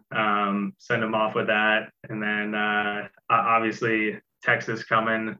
I think November 19th. That'd be a great one as well. Oh, no doubt about it. I think I'm going to be there. Carter might be there. And, hopefully, we see a KU win there to get things done and send Texas out. Carter, Yeah. before we go, where can people reach out to you and find you? Where you're at and everything these days to keep up with what you're doing, man? Yeah. Just actually just started a new Twitter account because I got hacked back in like January. I think it was the old, it was a KU basketball player, or it was someone acting like it was his account. But no, I'm on Twitter. It's at Carter_Stanley9. Instagram as well, C_Stan9. And not overly active except on Saturdays for the Jayhawks games. But I guess that's where they can find me. Awesome stuff. Carter, thanks for joining us, man. Excited to see the Jayhawks continue to keep on winning this year. I'm sure we'll be talking down the line. Appreciate you joining us, man. Yeah, Tyler, I really appreciate it, man. Go on. Time for Coach Bo's Football Fix, presented by O'Connor Advisory Group. You can find O'Connor Advisory Group online, ohgks.com, o'connoradvisorygroup.com. You can also reach out to Bo by phone at 785-856-0720. That's 856-0720 to schedule an appointment today. You can also reach out to Bo by email, brian.o'connor@lpl.com. That's Brian with a y.o'connor@lpl.com. He is the host of the Coach Bo Knows podcast, out twice a week, every Monday and Friday, and he joins us right now. Bo, how are we doing this week? How are things? Hey, we're doing all right. Hey, we're doing all right, man. It's been a crazy week, lots of football and lots of things going on, but it's been a lot of fun. We had the big doubleheader on Monday night. That made the weekend a little bit longer and made it a little harder to get going with work this week, but it's worth it. What'd you think of that doubleheader? It was different from the other doubleheaders we've had of having two games at the same time. Yeah, we don't all have your setup with two TVs, so I had to do a little toggling back and forth, but once Buffalo got so far ahead, you're like, well, I'll watch the other game. So it's I don't mind it. I mean, there's multiple games. What are you going to do? I mean, we all want to watch everything, but we can't watch everything all at once. So I didn't mind it. I'm glad that it wasn't something where it was late. It wasn't past midnight when the second game got done. Stuff like that. And that could have easily happened if it had been, one game at 6:30, one at 9:30, and the West Coast game goes till 11:30, 12:30. It might have been tough. Bo, I was thinking about this. When they do these double headers, what they're doing is they're taking away a regional game, right? That's one more game the national audience gets to see that they wouldn't see otherwise. So when I hear people complaining about, they put these games on at the same time, I can't see both, or you got a West Coast game, whatever. I'm like, well, you want to be able to see that game anyway if it were on just at, 1 o'clock Eastern time or whatever anyway. I would love to see more of these double headers, whether it's, after college football ends and you have these Saturday double headers or, Monday night back-to-back or even Thursday, whatever it may be, maybe even Sunday night. I don't know. I mean, it's more football. To me, that's a win. That's more games that we are able to see. I would be all in favor of seeing more of these doubleheader type things happening. Yeah, I don't mind it at all. I mean, if you're going to give me more football, I'll take it. My biggest problem is just get to Monday night. It's difficult because you've stayed up late for a Sunday night game. You have all weekend of football, and then Monday night, if it goes late, that can be hard. But I don't have a problem with it when it's all said and done. More football is always good. The biggest problem I had over the weekend was here in Kansas City is we had in the Sunday afternoon window, they gave us a division game, which was the Broncos and Texans, instead of the national game, the Cowboys and Bengals. And I get it, that's the same division as the Chiefs, but those are the Chiefs' rivals. It isn't like, people are like craving to watch, the local team. I don't get why they do that. I mean, if you were a Dallas fan and the Cowboys had played, Thursday night like the Chiefs did, and then the afternoon game was the Giants game. I don't want they would put that game on instead of the national game. Right. It seems kind of weird. I understand that game is on in Houston, and I understand that game is on in Denver. But why is that game on in Kansas City? So this Sunday, for example, the most of the nation is going to see the Chiefs and the Colts in that early window, when the best game of that window, I think, is the Miami game. Miami going up against Buffalo, and only 20% of America is going to be able to see Buffalo and Miami. I mean, like, some of this regional stuff, it blows my mind. It's 2022, and we're still trying to figure out regional broadcast windows. Just nationally televise every game, for goodness sakes. Yeah, I mean this, and I had Sunday ticket for so many years it didn't matter, but I got rid of it because of the cost. And I'm sure that whether it's on Apple or Amazon next year, I'll be getting it back because I'm not going to do this. I'm not going to sit through a Texans Broncos game ever again. That was just awful. I'm glad that I have Sunday ticket at my employer, that I don't have to pay for it. So it's been nice. I'll put it that way.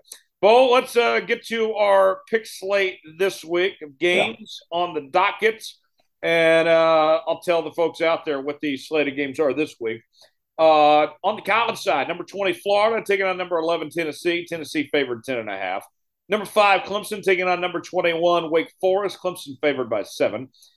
Number 10, Arkansas, taking on number 25, Texas A&M in Arlington. A&M favored by 1.5. USC taking on Oregon State in Corvallis.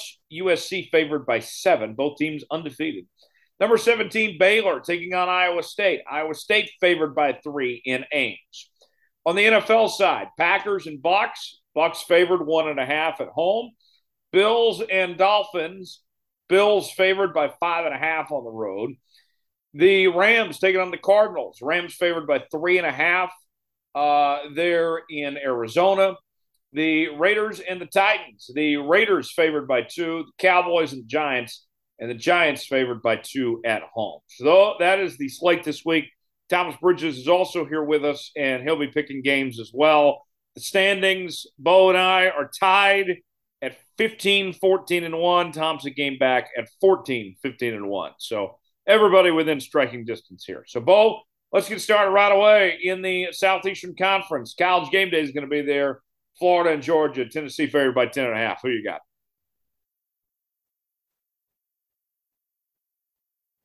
I'm just taking points here. I'm taking Florida plus 10.5. I feel like this is going to be a competitive game. I feel like Tennessee's going to win the game, but I feel like it's going to be close. So I'm going to take Florida plus the points. 10.5 is a lot to lay. Yeah, I'm with you here. Tennessee is much improved from what they were, the last several years. I don't think Florida is that great despite the win against Utah, but too many points here. I'm going to go with Tennessee, or I'm going to go with Florida here, rather, to cover Tennessee to win outright. Tom, your pick. Who do you got in this one? Yeah, that's too many points. I got to go with Florida, too. Okay. So we all in agreement there with Florida as the underdog. Clemson taking on Wake Forest. Clemson favored by 7. Bo, you and I have said that Clemson is a fraud. Is 7 points too much for the frauds?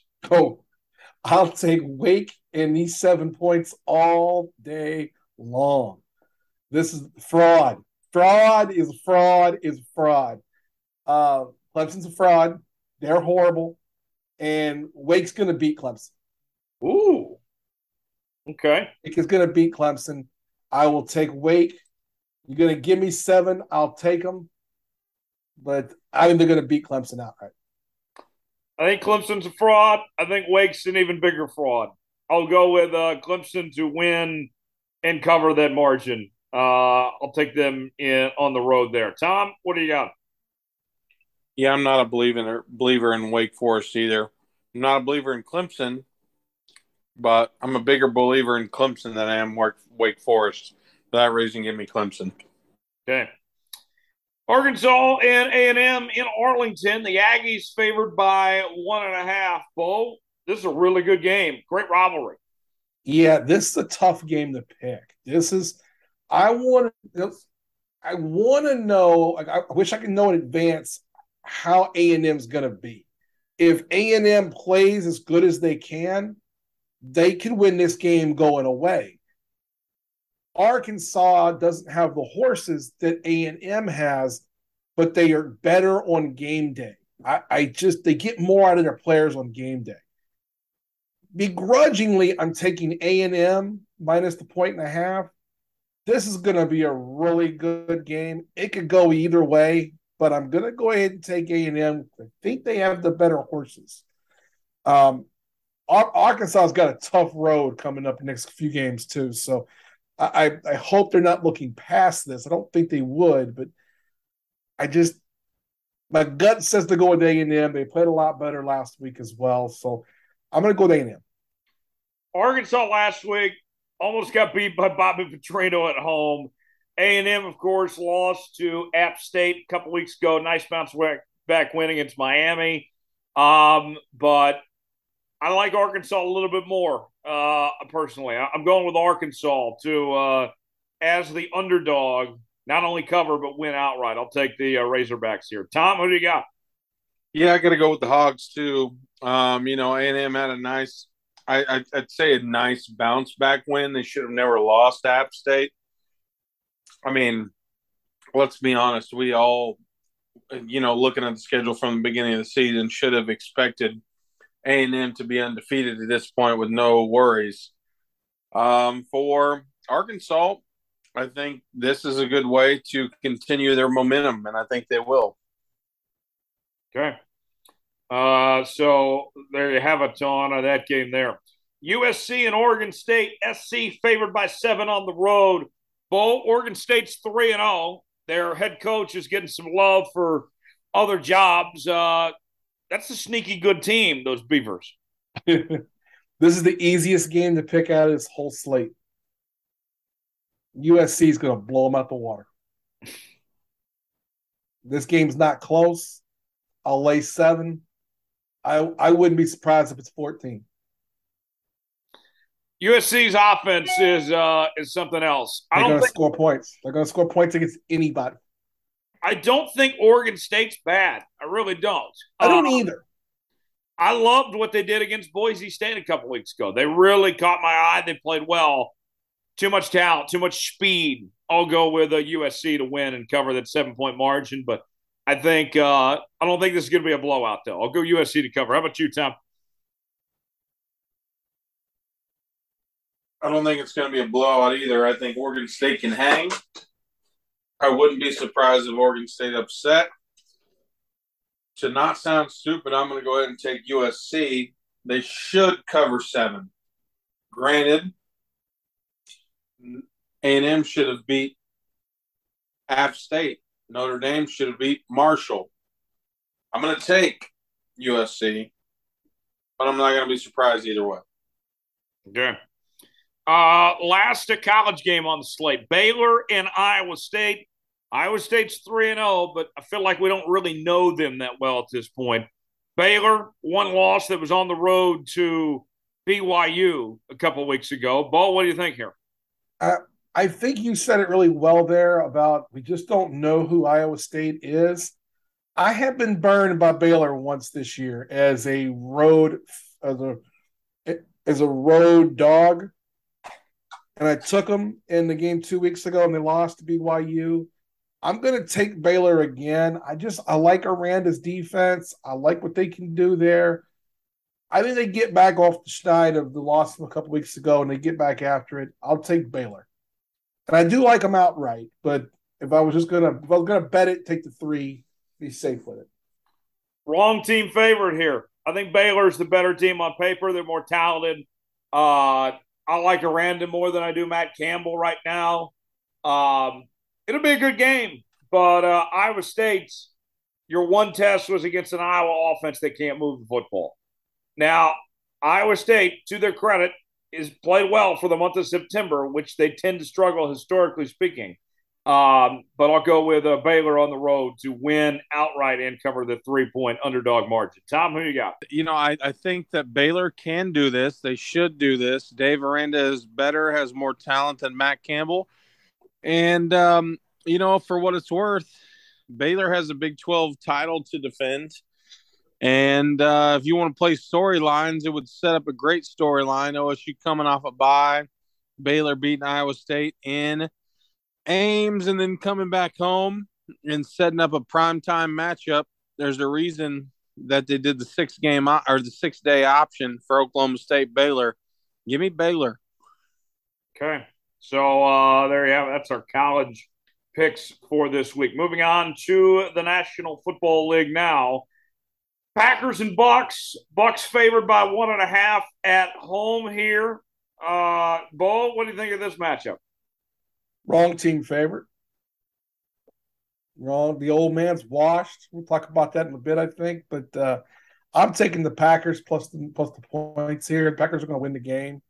The Bucks defense has played better in the last 2 weeks than they're really capable of playing. Other than continue to do this, but I like the Packers. They're getting that offense in stride. They're going to be fine. I'll take Rodgers over Brady. The Packers have struggled against Brady since he came to Tampa Bay, or I should say Tampa Bay. Tampa favored 1.5. These last couple of weeks, I don't think Tampa's played to their full potential. The Packers look bad week 1. But even with that week 1 loss, I think I like Green Bay a little more than I do Tampa right now. I'm going to go with Green Bay to win outright and cover that 1.5 point margin. Tom, who do you got? This comes down to home field to me. If this is in Lambeau, I'll take the Packers. It is in Tampa. I will ride with Tom Brady. I will go with Tampa Bay. Since I've been in Tampa Bay, it's currently now mine until the Rams go to play Tampa in Tampa again later this season. It is Tampa Bay, not Tom Brady, Tampa Bay, Thomas Bridges, Tampa Bay. And I will bid adieu to Aaron Rodgers. And since it's in Tampa, I like the Bucks' chances here. Okay. A few more games left here. Bills and Dolphins. Bills favored by 5.5.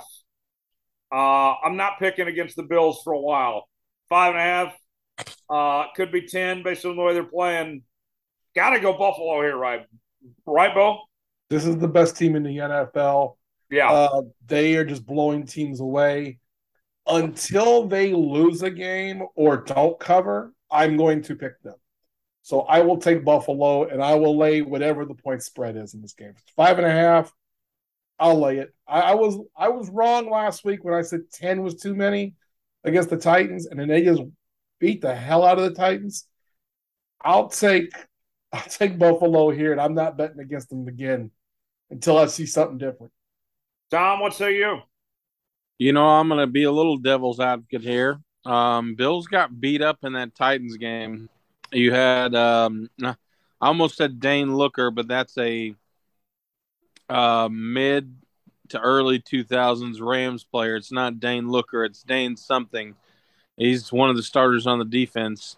He had a bad neck injury, along with Micah Hyde. Also had a bad neck injury. They're both questionable. I can guarantee you the first guy, the Dane guy, is not playing this week. Micah Hyde is injured. You're talking about a banged up secondary for the Bills against a Dolphins team that had no business coming back against the Ravens. The Ravens should be embarrassed. And Jones, I'm sure you talked about that on your Ravens Flock Chat Sports. And if you didn't, you should be ashamed because the Ravens should not have lost that game. They should be every bit as embarrassed. That should never have happened. That being said, I'm with Bo. I'm not going to pick against the Bills, but I think it's going to be a lot closer. And the Dolphins are way more readily available to score points than the Rams and the Titans combined are. So look for this is a Big 12 shootout.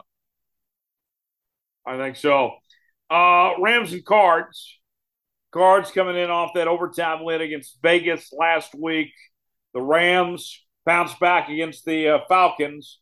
They weren't impressive, but they got the job done. Now they're going on the road here. Bo, what do we think about this? I'm taking the Rams here. I like the Rams. I have no. I just don't have a good, strong feeling of what the Cardinals really are. And with the Rams, I still think their offense is still trying to find itself. And I do think I do think they're the ones who end up getting Odell Beckham in a few weeks.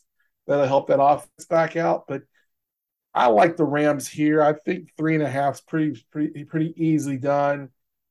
I don't think that the Kyler Murray magic of last week have more to do with the opponent than Kyler Murray and the Cardinals. Give me the Rams. I think they're the best team in the NFC right now, and probably the 4th or 5th best team in the NFL. The Rams haven't looked great, but I'm not worried about it, Bo. I think that's a team that will get better as the season goes along and when they come into shape, come into form. The Cardinals, I don't think, are that great of a football team. I'll go with the Rams to win and cover the 3.5-point margin. How about you, Tom? With the first outing for the Cardinals, and to be honest with you, if they wouldn't have pulled that off against the Raiders, they looked so bad in the first half and ended up coming back on, like Bo said, it wasn't so much about the Cardinals being a good team. It was more so about the Raiders choking it away. And, if the Raiders hadn't choked that full bitch away, and if the Rams go in and dominate the Cardinals, we're looking at the end of the season or, maybe 3/4 through the season at this point with how the Cardinals have looked so far. Cliff Kingsbury, is he on the hot seat? Yes. Is he? Yeah. If it, they gave the Raiders, granted the Raiders were at home in Vegas, 5.5 last week, didn't happen.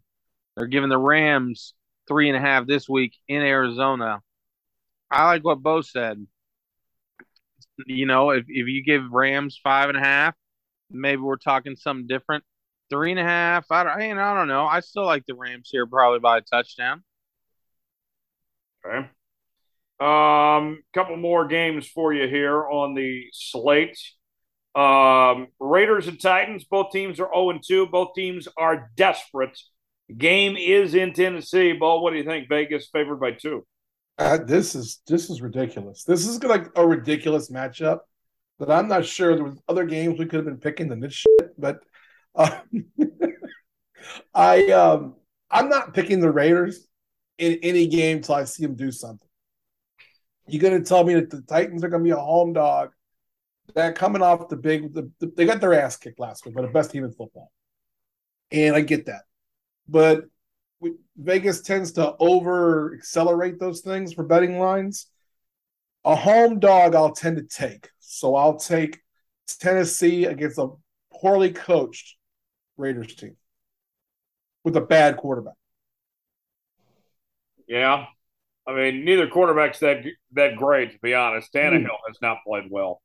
I'll go with Tennessee to win and cover. For me, it's who the home team is. Neither team playing hot right now. I lean towards Tennessee. I do think that they're much better coached, too. I'll take Vrabel every day over Josh McDaniels. I'll take Tennessee here. How about you, Tom? Yeah, this is a tougher one. Tennessee's in a tight spot. I'm not saying that they're not going to be good. They got blanked on Monday night like my Rams did on a Thursday night the previous week. I think Vrabel still has something up his sleeve. And both of you kind of said they're both kind of desperate for a win. I'm going to go Raiders here, but I wouldn't put money on this game. They're both this is a barn burner. Last one, Monday Night Football, Cowboys and Giants in New York. The G-men favored by 2. Cooper Rush got a win against Cincinnati last week. Can he win 2 in a row, Bo? I don't think so. The Giants are 2-0. They've won both games. They won the first game by 1, last week by 3 against 2 bad teams. Cowboys are a bad team. I I like the Giants at home.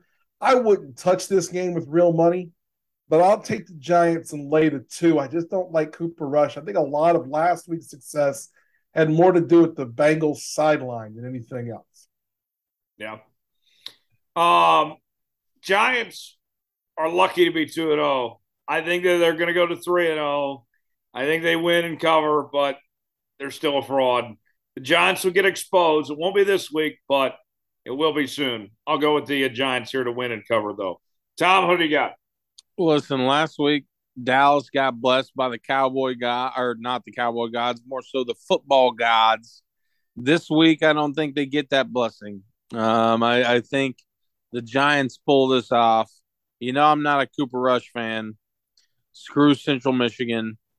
Joe Burrow, I don't know. Side note, deleted Twitter and Instagram off of his phone. So he's trying everything. First week, he said locker room in dirty clothes. If only Joe Burrow could delete Zach Taylor, it would be so much better off. I mean, maybe so. He said in his dirty clothes the first week. Now he's deleted Instagram and Twitter off of his phone. You know, maybe the next week he disowns his parents. I don't know. It's not going to help the Cowboys either way this week, though. Giants are going to 3-0. They are the KU of the NFL. I think KU might win more games than the Giants this year. We'll see. There's our picks for this week. We'll move on. Let's stay in the National Football League. Bo, through 2 weeks, there's already coaches on the hot seats in the NFL. Who are those that come to mind? Who do you see being on the way out here soon? Well, the one that I think should be isn't, because the Bengals are too cheap to fire Zach Taylor. That team isn't prepared in any way, shape, or form. They look awful. They look awful because their coach is awful. The other two that I think, and again, a couple of these guys aren't going to get fired because they're new. Really, all three are new. Nathaniel Hackett's a disaster in Denver in 2 games. I mean, this guy, I complained about this at length each of the first 2 weeks, and I get it. He's still trying to figure shit out, but he's been an offensive coordinator for the last 3 or 4 seasons in Green Bay. Yeah.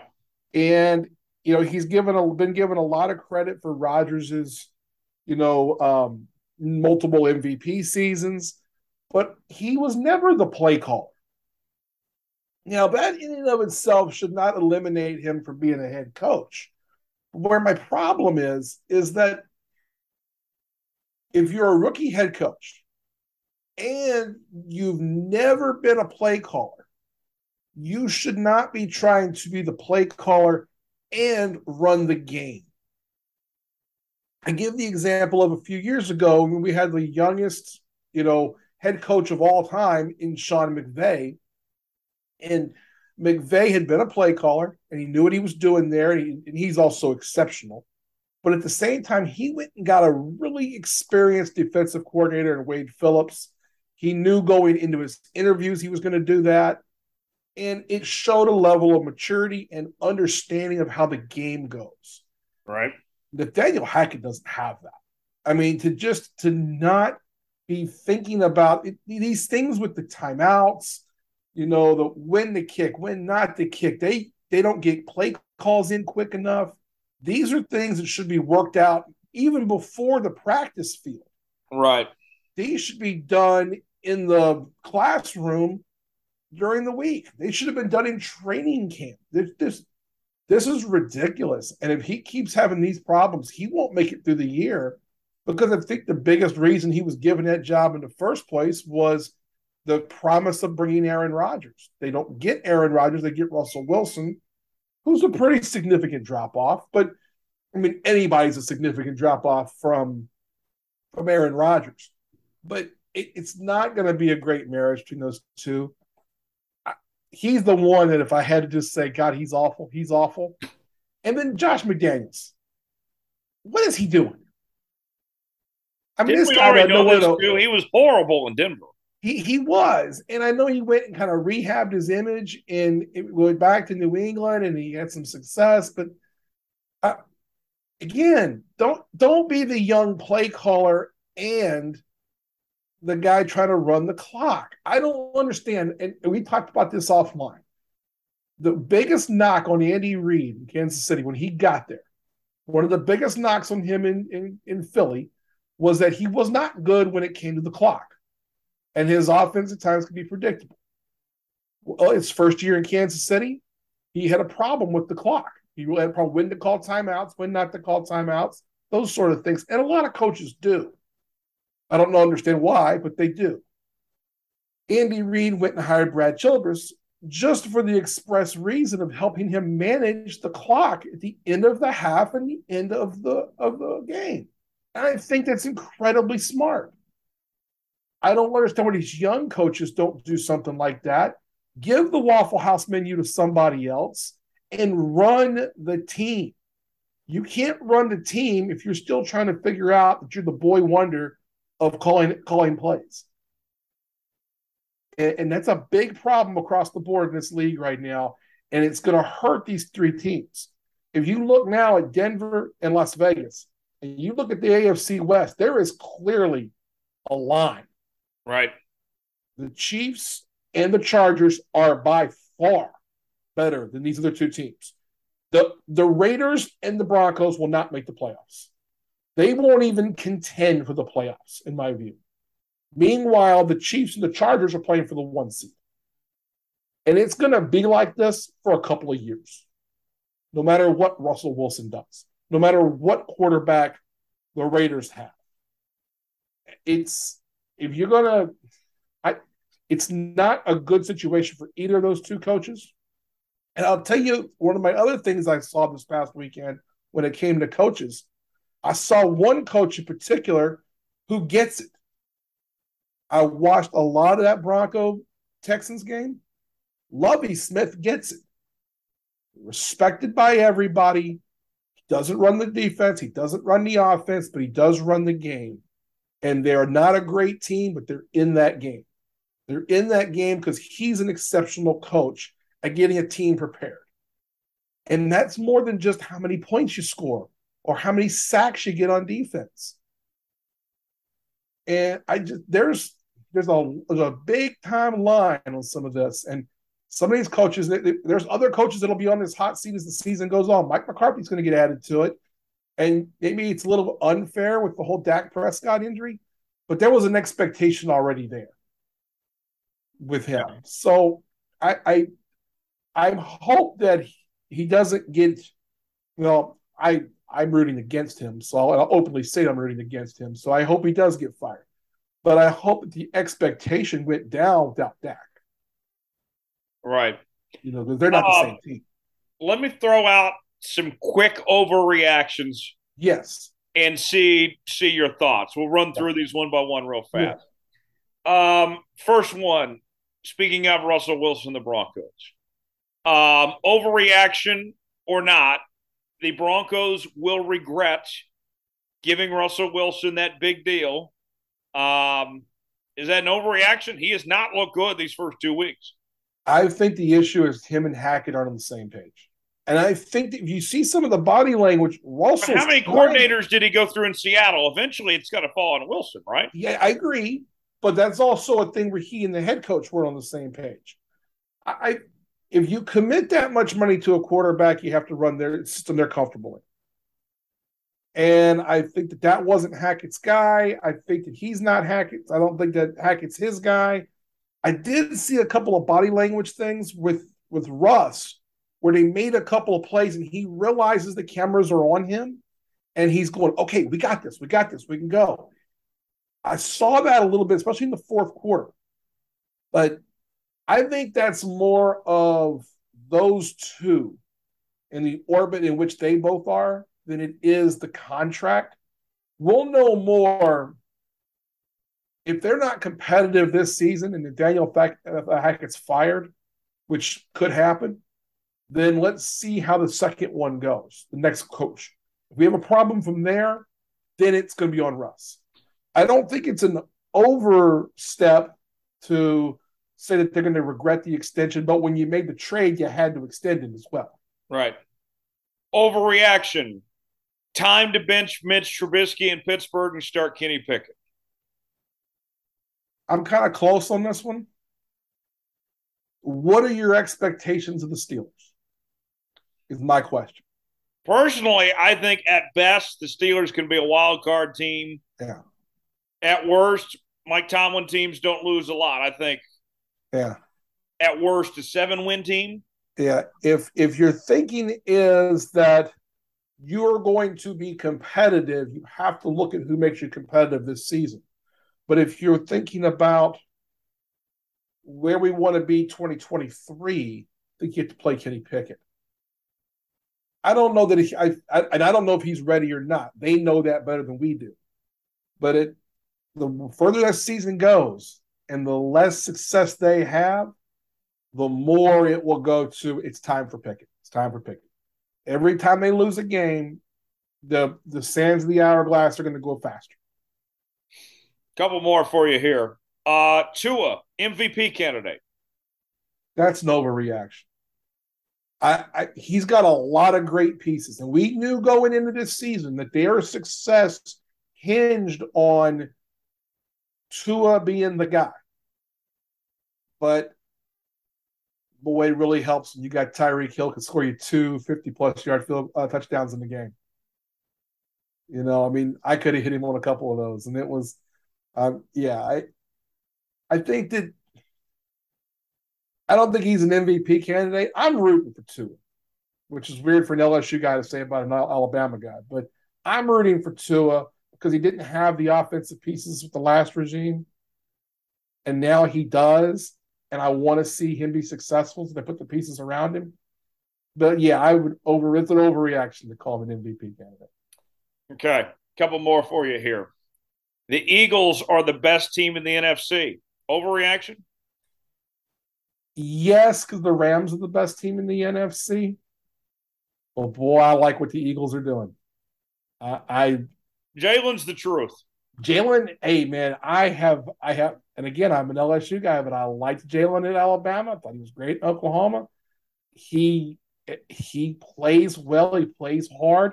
The thing you can never say about Jalen Hurts is that he was not going to be gritty and go out there and give your team a chance to win. He does every single week, and now he's got some offensive weapons. How much better does that offense look with him compared to Wentz? Oh, God, so much better. So much better. And we know that I'm not a Carson Wentz guy at all, but Jalen does not make mistakes. I'll tell you who Jalen reminds me of. You're gonna giggle a little bit on this. He's very much a Troy Aikman kind of guy. He's a little better athlete, but he doesn't make mistakes. He makes good throws, gets rid of the ball when he needs to, and you got quality pieces around him that he can make look even better. Last one. Overreaction or not, the NFL needs more fights. I loved what I saw between the Bucs and Saints. Those teams do not like each other. This league, the rivalries suck right now. Everybody gets along too much. Everybody's too friendly. That was refreshing. I want more of what I saw, that passion, that intensity in that Bucs Saints game. I don't disagree. I thought what Mike Evans did was worthy of more than just a one-game suspension, especially when you look at what else is going on in the league. But those two teams don't like each other, and those two guys don't like each other. Marshawn Lattimore and Mike Evans do not like each other. And it's because Marshawn Lattimore just shuts him down. But it changed the entire game, that fight did. Yeah. They threw both of them out. And then there was the turnover, and then there was the score on offense, and the game went the other way. I don't mind it. I do like having a little bit of red ass, and I do think you should want to beat your opponents. I do kind of like a little bit of fighting in my football. Yeah, I do too. And I think that, but I do understand that also these guys are going out there and they're playing a sport that's very dangerous. The risk of injury is very high, and they are all professionals. And so there's a certain amount of respect there. But I do kind of like the old school feel. Hey, you're right about the Bucks and the Saints. Those two teams do not like each other. Yeah. The rematch is going to be great. Let's move on to college football now. Headline of the week was what Oklahoma did in Nebraska. And they looked so physical on both sides of the football. I was listening to Brian Bosworth talk about it. He said that they haven't played like that physical as a football team since Venables was there as defensive coordinator. That it felt like a coming out party. I know Nebraska is not that great of a team, but the way that Oklahoma dominated on both sides of the ball, they dictated, did whatever they wanted to offensively, and as tough as the defense played, Oklahoma looked like a playoff team Saturday. What say you? They do look like a playoff team. Now, I will say I agree 100% that Nebraska's just bad. I mean, they've already fired Scott Frost, and I mean, they're bad. But, I mean, Oklahoma did what you're supposed to do to a bad team. They embarrassed them. They could have beat them by a lot more, too. They put it. They called off the dogs at a certain point in that game. Yeah. I agree.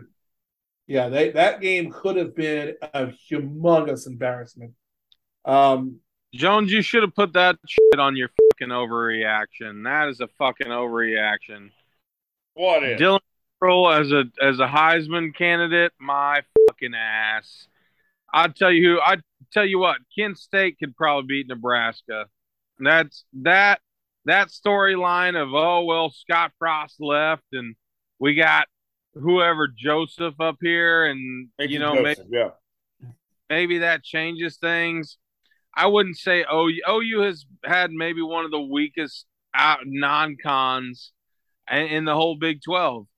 I'm not ready to sell. I'm a little biased. I'm not ready to crown Oklahoma State either. But that the notion just because of the blue blood name in Nebraska, it's a bunch of fucking bullshit. I got smoke for OU today, and we got the rest of the show to talk about it too. But I'm not ready to crown them as thinking, oh well, are they going to finally win their first playoff game on their exit from the Big 12? Absolutely not.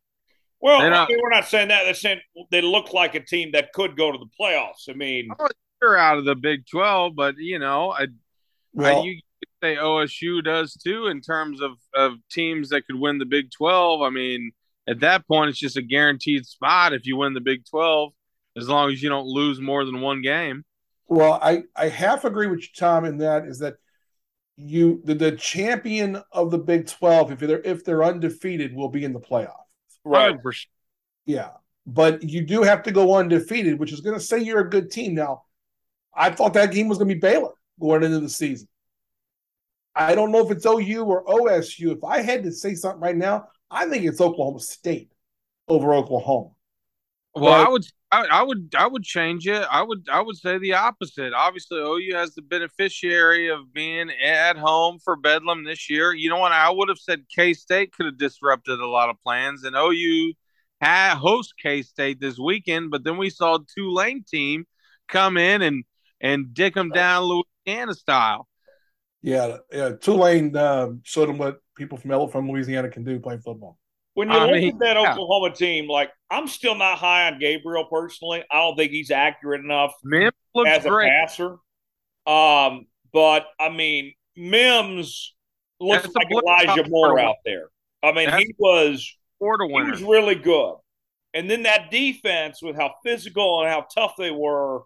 I mean, that impressed. I mean, that felt like Britton Venables' coming out party of sorts, Bo.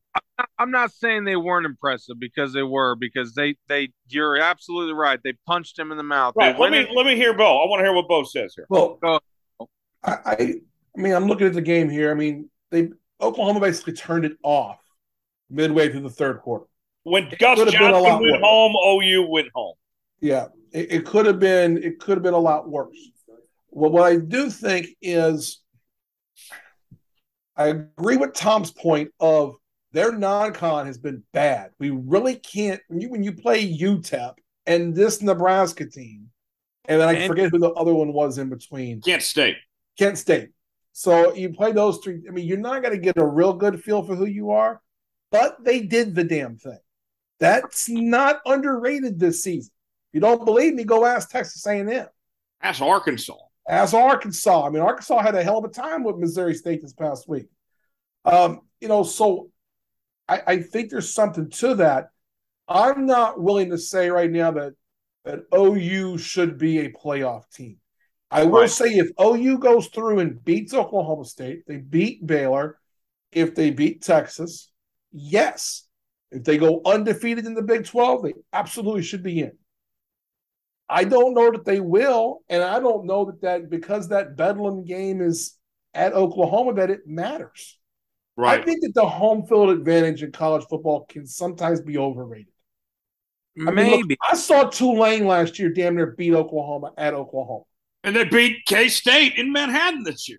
Yeah. I mean, it's just that it's going to come down to, each week you're going to have to play the opponent you put in front of you. So I look at Oklahoma right now and I think, hey, just keep beating the person in front of you. They're going to beat up on K-State this week. I don't know. We'll see. I don't think K-State's very good. I think K-State was a dark horse. I think they ran into a Tulane team that gave them some trouble. I'm not going to say K-State's going to cover against OU. I don't know what the spread on that 7. game is. Or 11, rather. Yeah, 11. 11. So I guess that's a pretty good spread. That's about right. But yeah, I don't know. K-State ran into the kind of the same Tulane team that OU ran into last year. K-State is going to have a hell of a defense against Gabriel. Yes. K-State's not built to put up points. No, and that's what Oklahoma they put up points against. Oklahoma. They put up points against Mizzou. I mean, they won. If you had Mizzou versus Tulane, who would you take? I'd take Tulane. Right. I mean, you could say hindsight's 20/20, but I think we'd all probably pick Tulane against Mizzou, neutral site, home or away. I'd probably take Tulane just from what we saw last year. But let's move on. Let's talk about the number one team in the country, without question, is the Georgia Bulldogs. Georgia just looks so good. I mean, they do everything right, and I'm hearing some of the talking heads talk about, is it the transition of power now? Have we gone from Saban to Kirby? I'm not going to sit here and say that, but Bo, I mean, isn't it just impressive? I mean, if you are just a football enthusiast, okay, if you appreciate the game like we do, how can you watch Georgia and not enjoy what they do on the football? Yeah, I look at Georgia, and we were in a disagreement. I mean, I thought they were one of the best 2 or 3 teams in the country going in. I said I liked Bama going in better.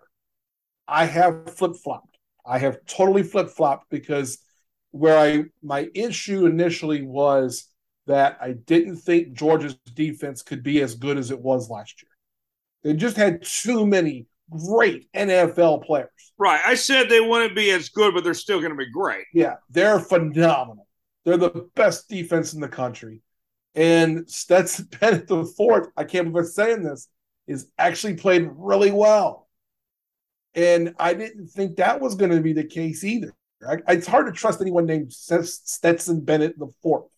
Total country club name, yeah. Yeah, he has that. Yeah, he should be playing tennis. But at the same time, and he might earn himself a draft pick now, which seemed he might improbable months ago. I watched their game last week, and he made a couple throws where I was like, those are big time throws. Yeah. And I was like, Cleveland Browns confirmed. He's practicing against good players. I mean, it helps, brings everybody up when both sides of the team are good. Yeah, Georgia's the best team in the country. I don't know that there is. I think there's a pretty big space between who's first and who's second. I think second and third can be argued right now. I mean, if you're an enthusiast, if you love to see football played right, how can you not get a sports boner watching Georgia play? Yeah. I mean, I agree. I think the big thing about watching Georgia is that they're not a gimmicky offense. They're not going to go 4 wide. No, they got Todd Monken. He's a hell of an OC. Yeah. Yeah. They're not going to go out there and say, hey, we got this 4 wide gimmick thing that a lot of teams will try to do in college. they're just going to go out there and smash you. And they're going to say our players in the on the lines are better than yours. And when you can do that, when you can win the trenches, it's game over. Yeah. Georgia's going to be a really hard out for anybody. The team that's going to have the best shot at them is going to be Bama late in the season.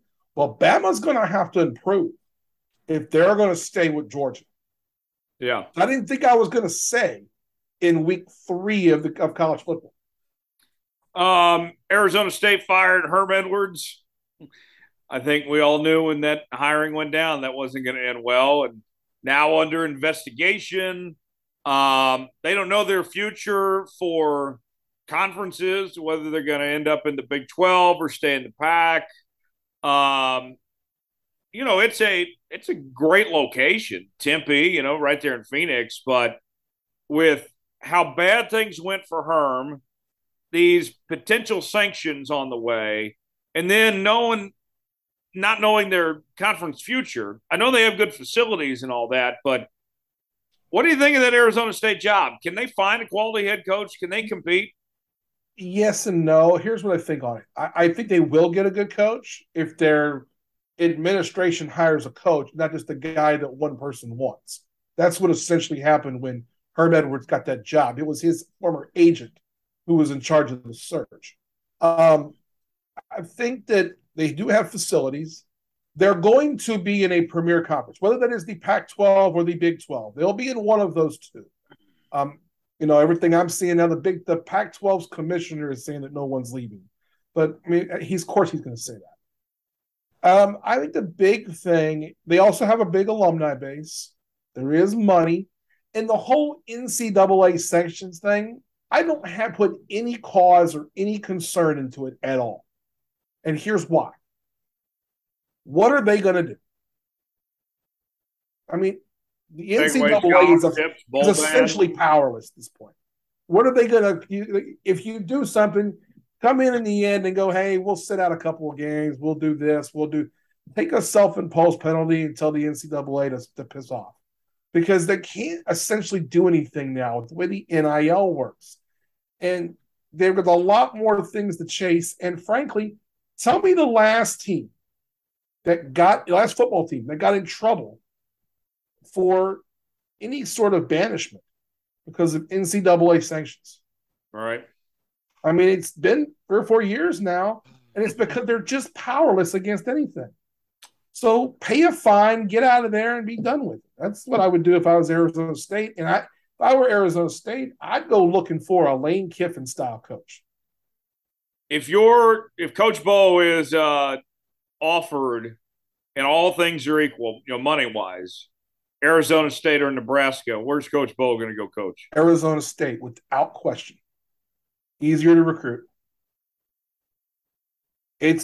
Nebraska's going to find that they're not Nebraska anymore. That's just not a good place to recruit. I mean, think about it. You're an 18-year-old kid from South Texas, and you go visit Lincoln, Nebraska, or Tempe. Where are you going? Yeah. I mean, to me, it's a no-brainer. I know that the Nebraska's in the Big Ten, but if you look, they're one of the worst 4 or 5 programs in the Big Ten now. Yeah. They really played themselves into that. And a lot of that is that's a hard place to recruit. It's like trying to recruit to Kansas State. I would, if all things being equal, you're going to give me one of the other jobs, I'm taking Arizona State every single time. Well, and over the weekend when Urban Meyer's on the set for Big Noon and they're chanting his name and we see people wearing shirts calling for Urban. Yeah, Urban Meyer, yeah. I mean, only Nebraska could find a way to reach a new low like that. Yeah, that is not the kind of coach they need to hire. I get Rick Pitino vibes out of Urban.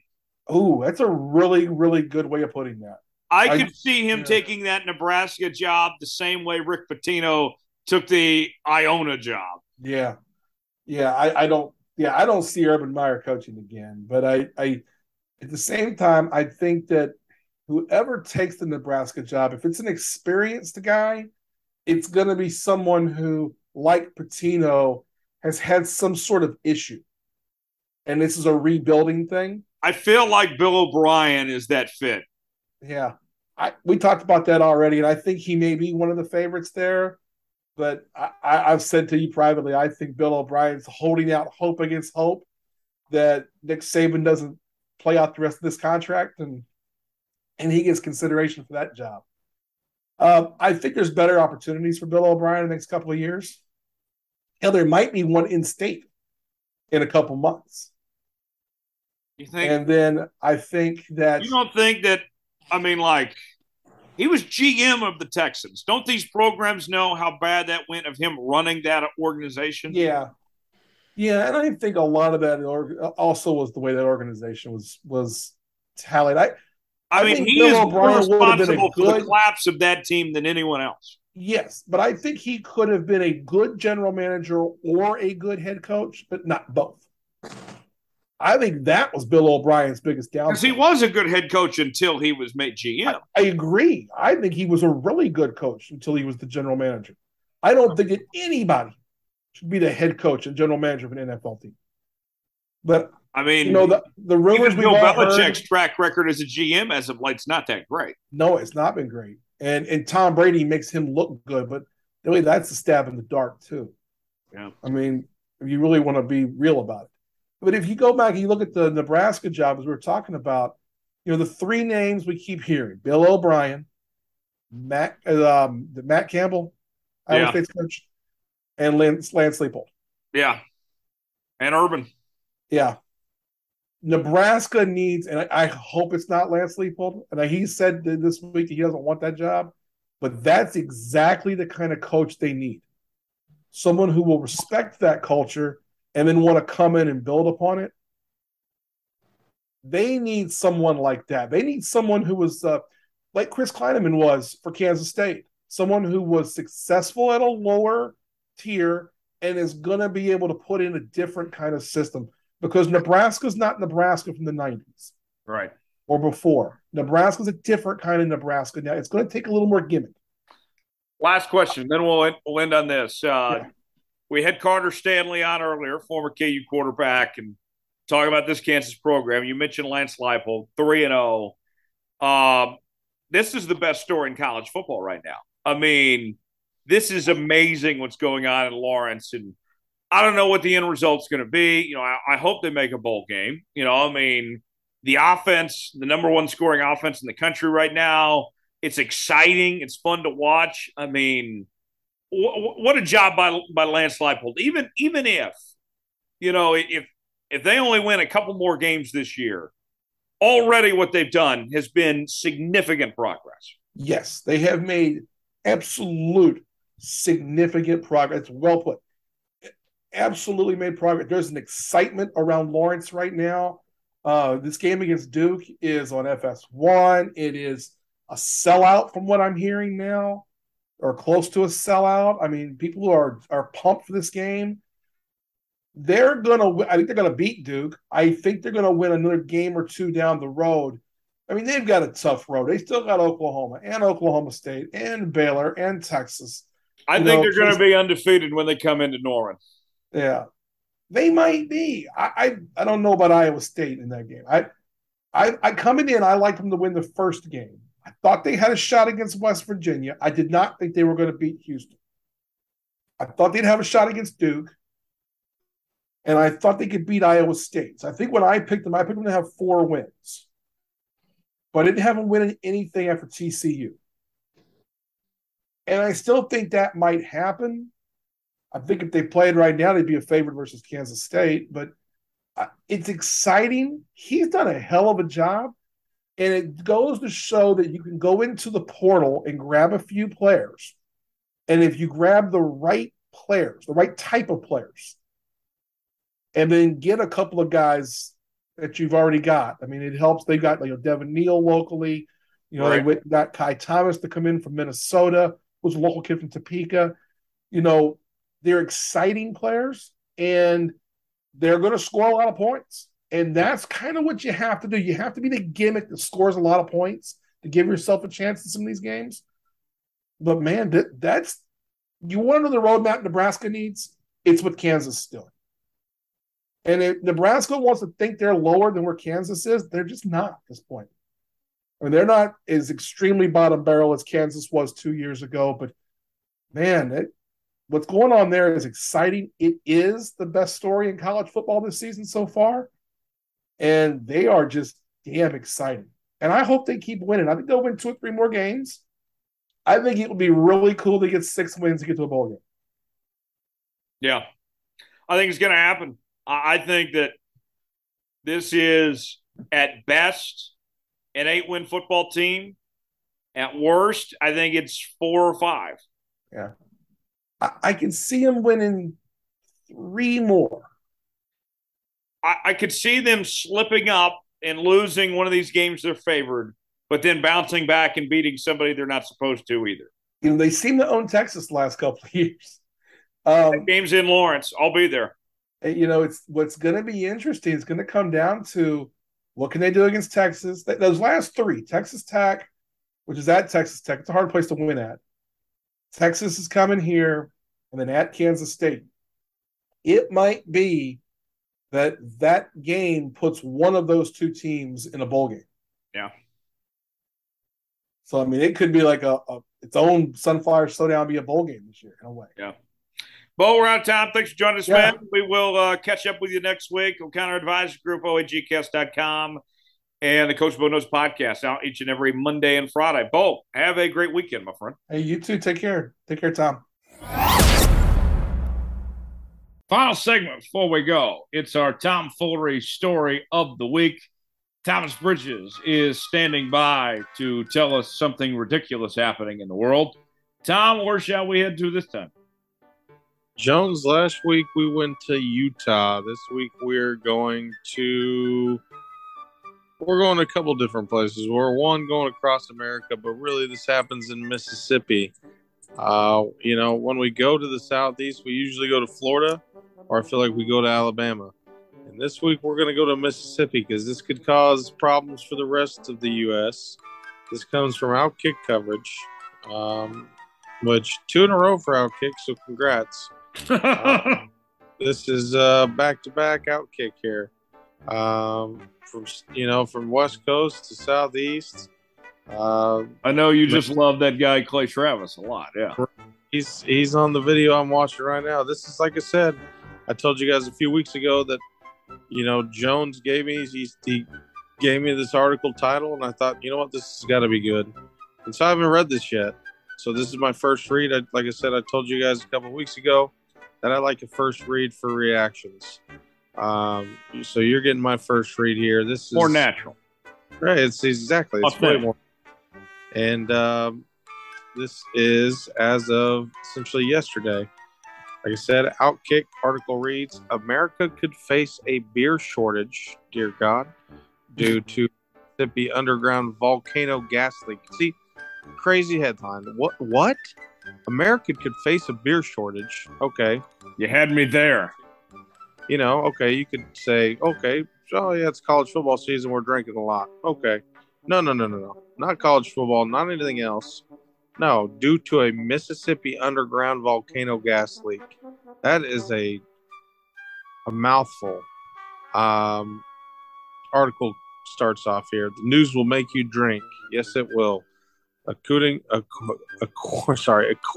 scientific experts, the United States is experiencing a CO2 shortage due to contamination that is showing up in CO2 being sourced from an extinct underground volcano in Mississippi. Jones, did you know there was a volcano in Mississippi? I had no idea. No, didn't know either. And this is even better. The Jackson Dome, which sits 2,900 feet beneath Jackson, Mississippi, has provided CO2 to the restaurant and beer industries going all the way back to 1977. But this summer, the supply was contaminated by raw gas, which means the CO2 is useless and has led to a shortage of the gas that is critical to the brewing industry. Jones, I did not know this. This is new information. This is actually an incredible trivia fact. One, did not know that there was an extinct volcano in essentially Jackson, Mississippi, of all places. Two, has an awesome name. They call it the Jackson Dome. It's almost 3,000 feet below Jackson, Mississippi.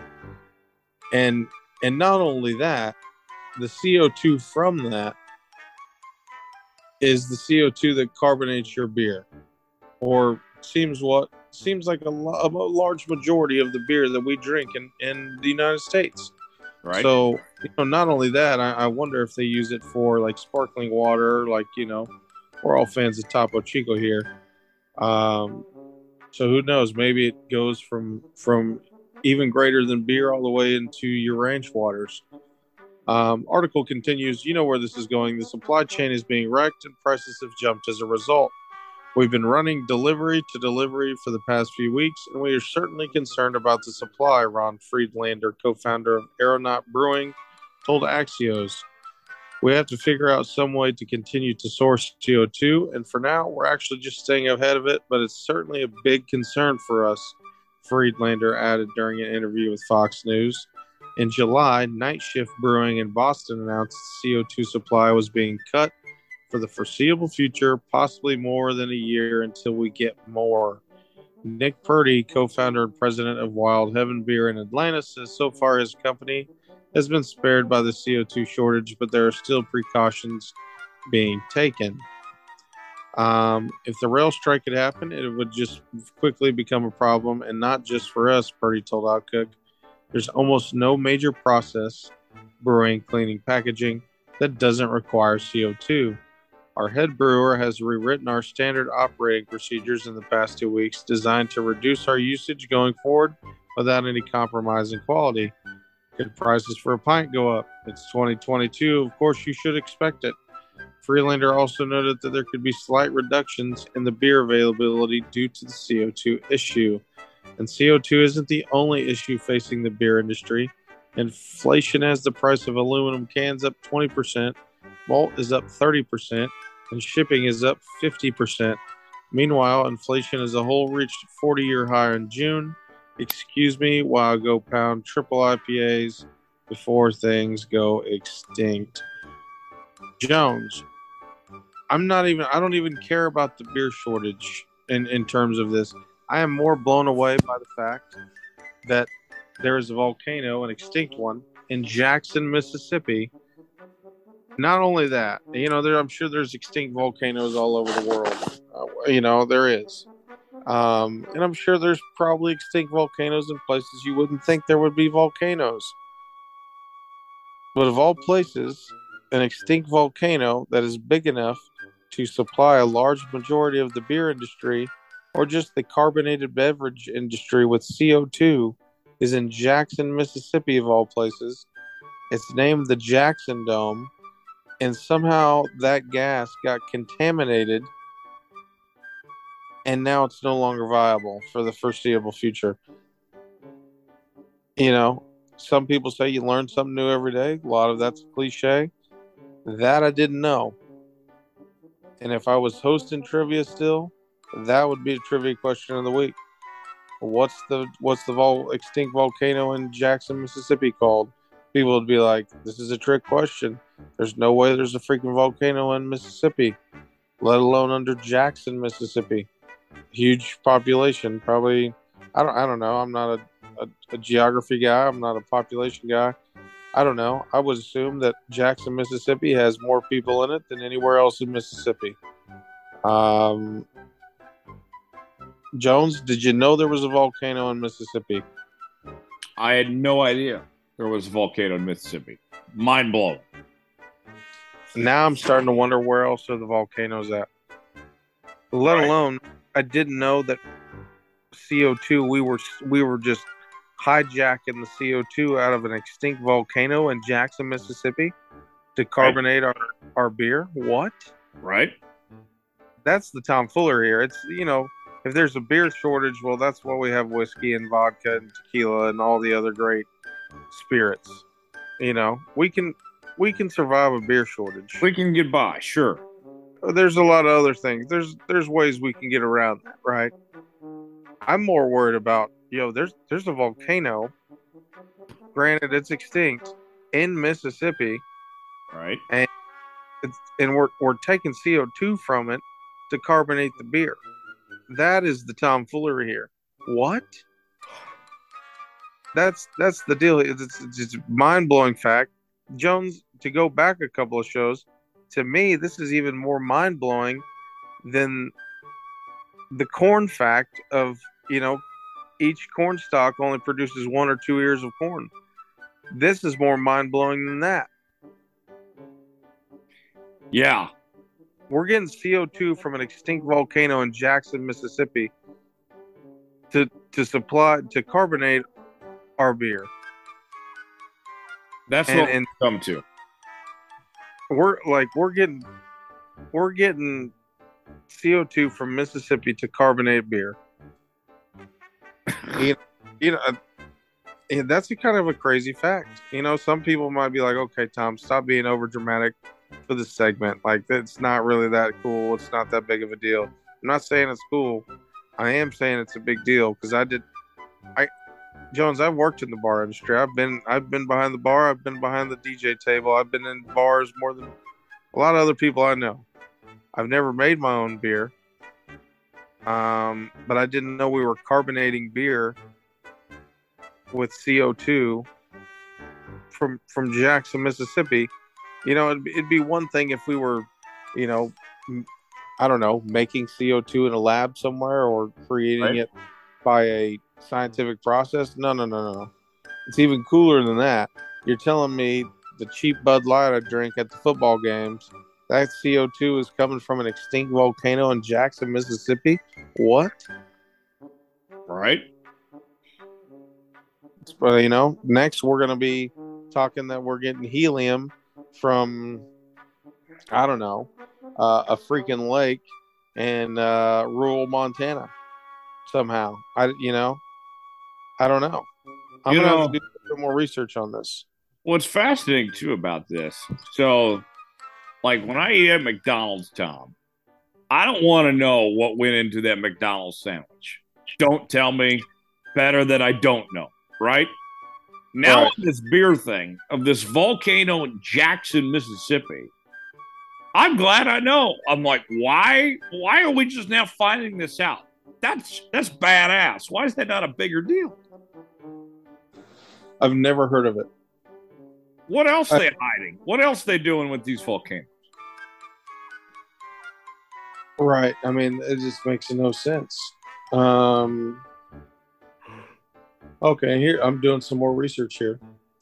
I typed in Mississippi volcanoes, and it said scientists believe that there are 2 volcanic islands in our state. When they say our state, they're referencing Mississippi. Right. Jackson volcano and the Midnight volcano. If you venture out to Midnight, Mississippi, you'll see that this small unincorporated community sits atop a dormant volcano from the same prehistoric period. What? Like, that's absurd. I mean, yeah, they're talking about why the dormant Jackson volcano is Mississippi's best kept secret. Like what? The last eruption was about 66. No. The Cretaceous period, which could be 66 million years ago. I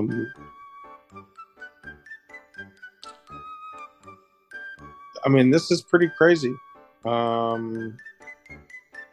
Okay, here we go. I'm looking at a video right now. The ancient volcano in Mississippi, the Jackson volcano.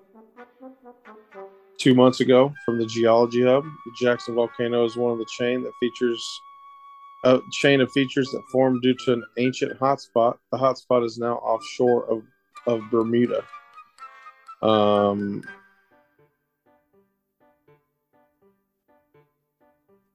Jones, I just can't believe there's a volcano in Jackson, Mississippi, of all places.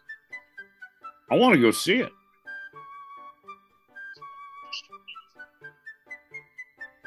I mean, yeah, I'm trying to see what it's about. I'm trying to go see what the CO2 shortage is about here. Now, as far as the beer shortage goes, which is like the secondary element to this story now, do we need to start stocking up on beer? Do I need to keep a supply in my fridge to get through this? I know we got supply chain issues in this country, but do I need to stock up now? I mean, maybe. I don't know what CO2 costs, even if you brew your own beer to carbonate, or, if you wanted to if you had a keg of your own to keep it pressurized with CO2, I don't know what the cost on that would be. I'm sure it's not super cheap, but now it sounds like the price is going to go up. That's wild. That's correct. I'm looking up more information. I was never taught this in science class. I was never taught this in geography class. Why were we not taught this? Like this is the first time I'm hearing about this. The American education system has failed us again. We're talking 2 volcanoes in the middle of the state. Like, we were told that the only volcanoes in the U.S. were in Hawaii. Well, yeah, and like Alaska, and I'm sure off the coast of California, maybe somewhere. But other than that, I'm trying to look. I typed in Mississippi volcano. Most of them are just now saying like beer shortage. Yeah. I'm seeing one from VicksburgNews.com, the Jackson volcano, the oldest known volcanic structure in the United States. What? I'm just now hearing of this. Sometimes I think some days I feel like I'm a pretty smart person, and other days, like today, I feel like I've been lied to my whole life.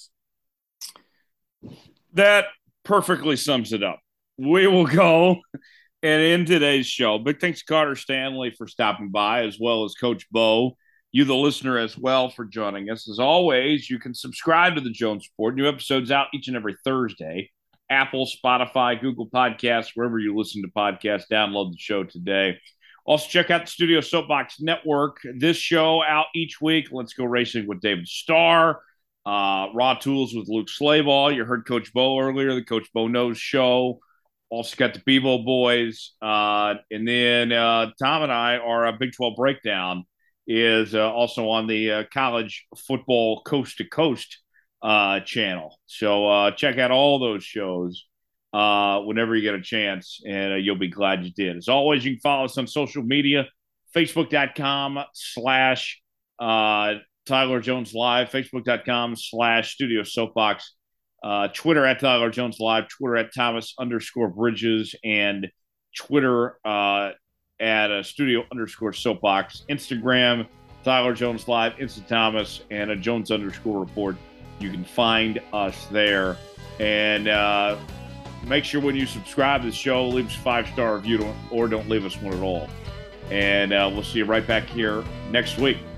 For Thomas Bridges and our entire crew, I'm Tyler Jones saying so long. This has been another edition of the Jones Report. Have a great one.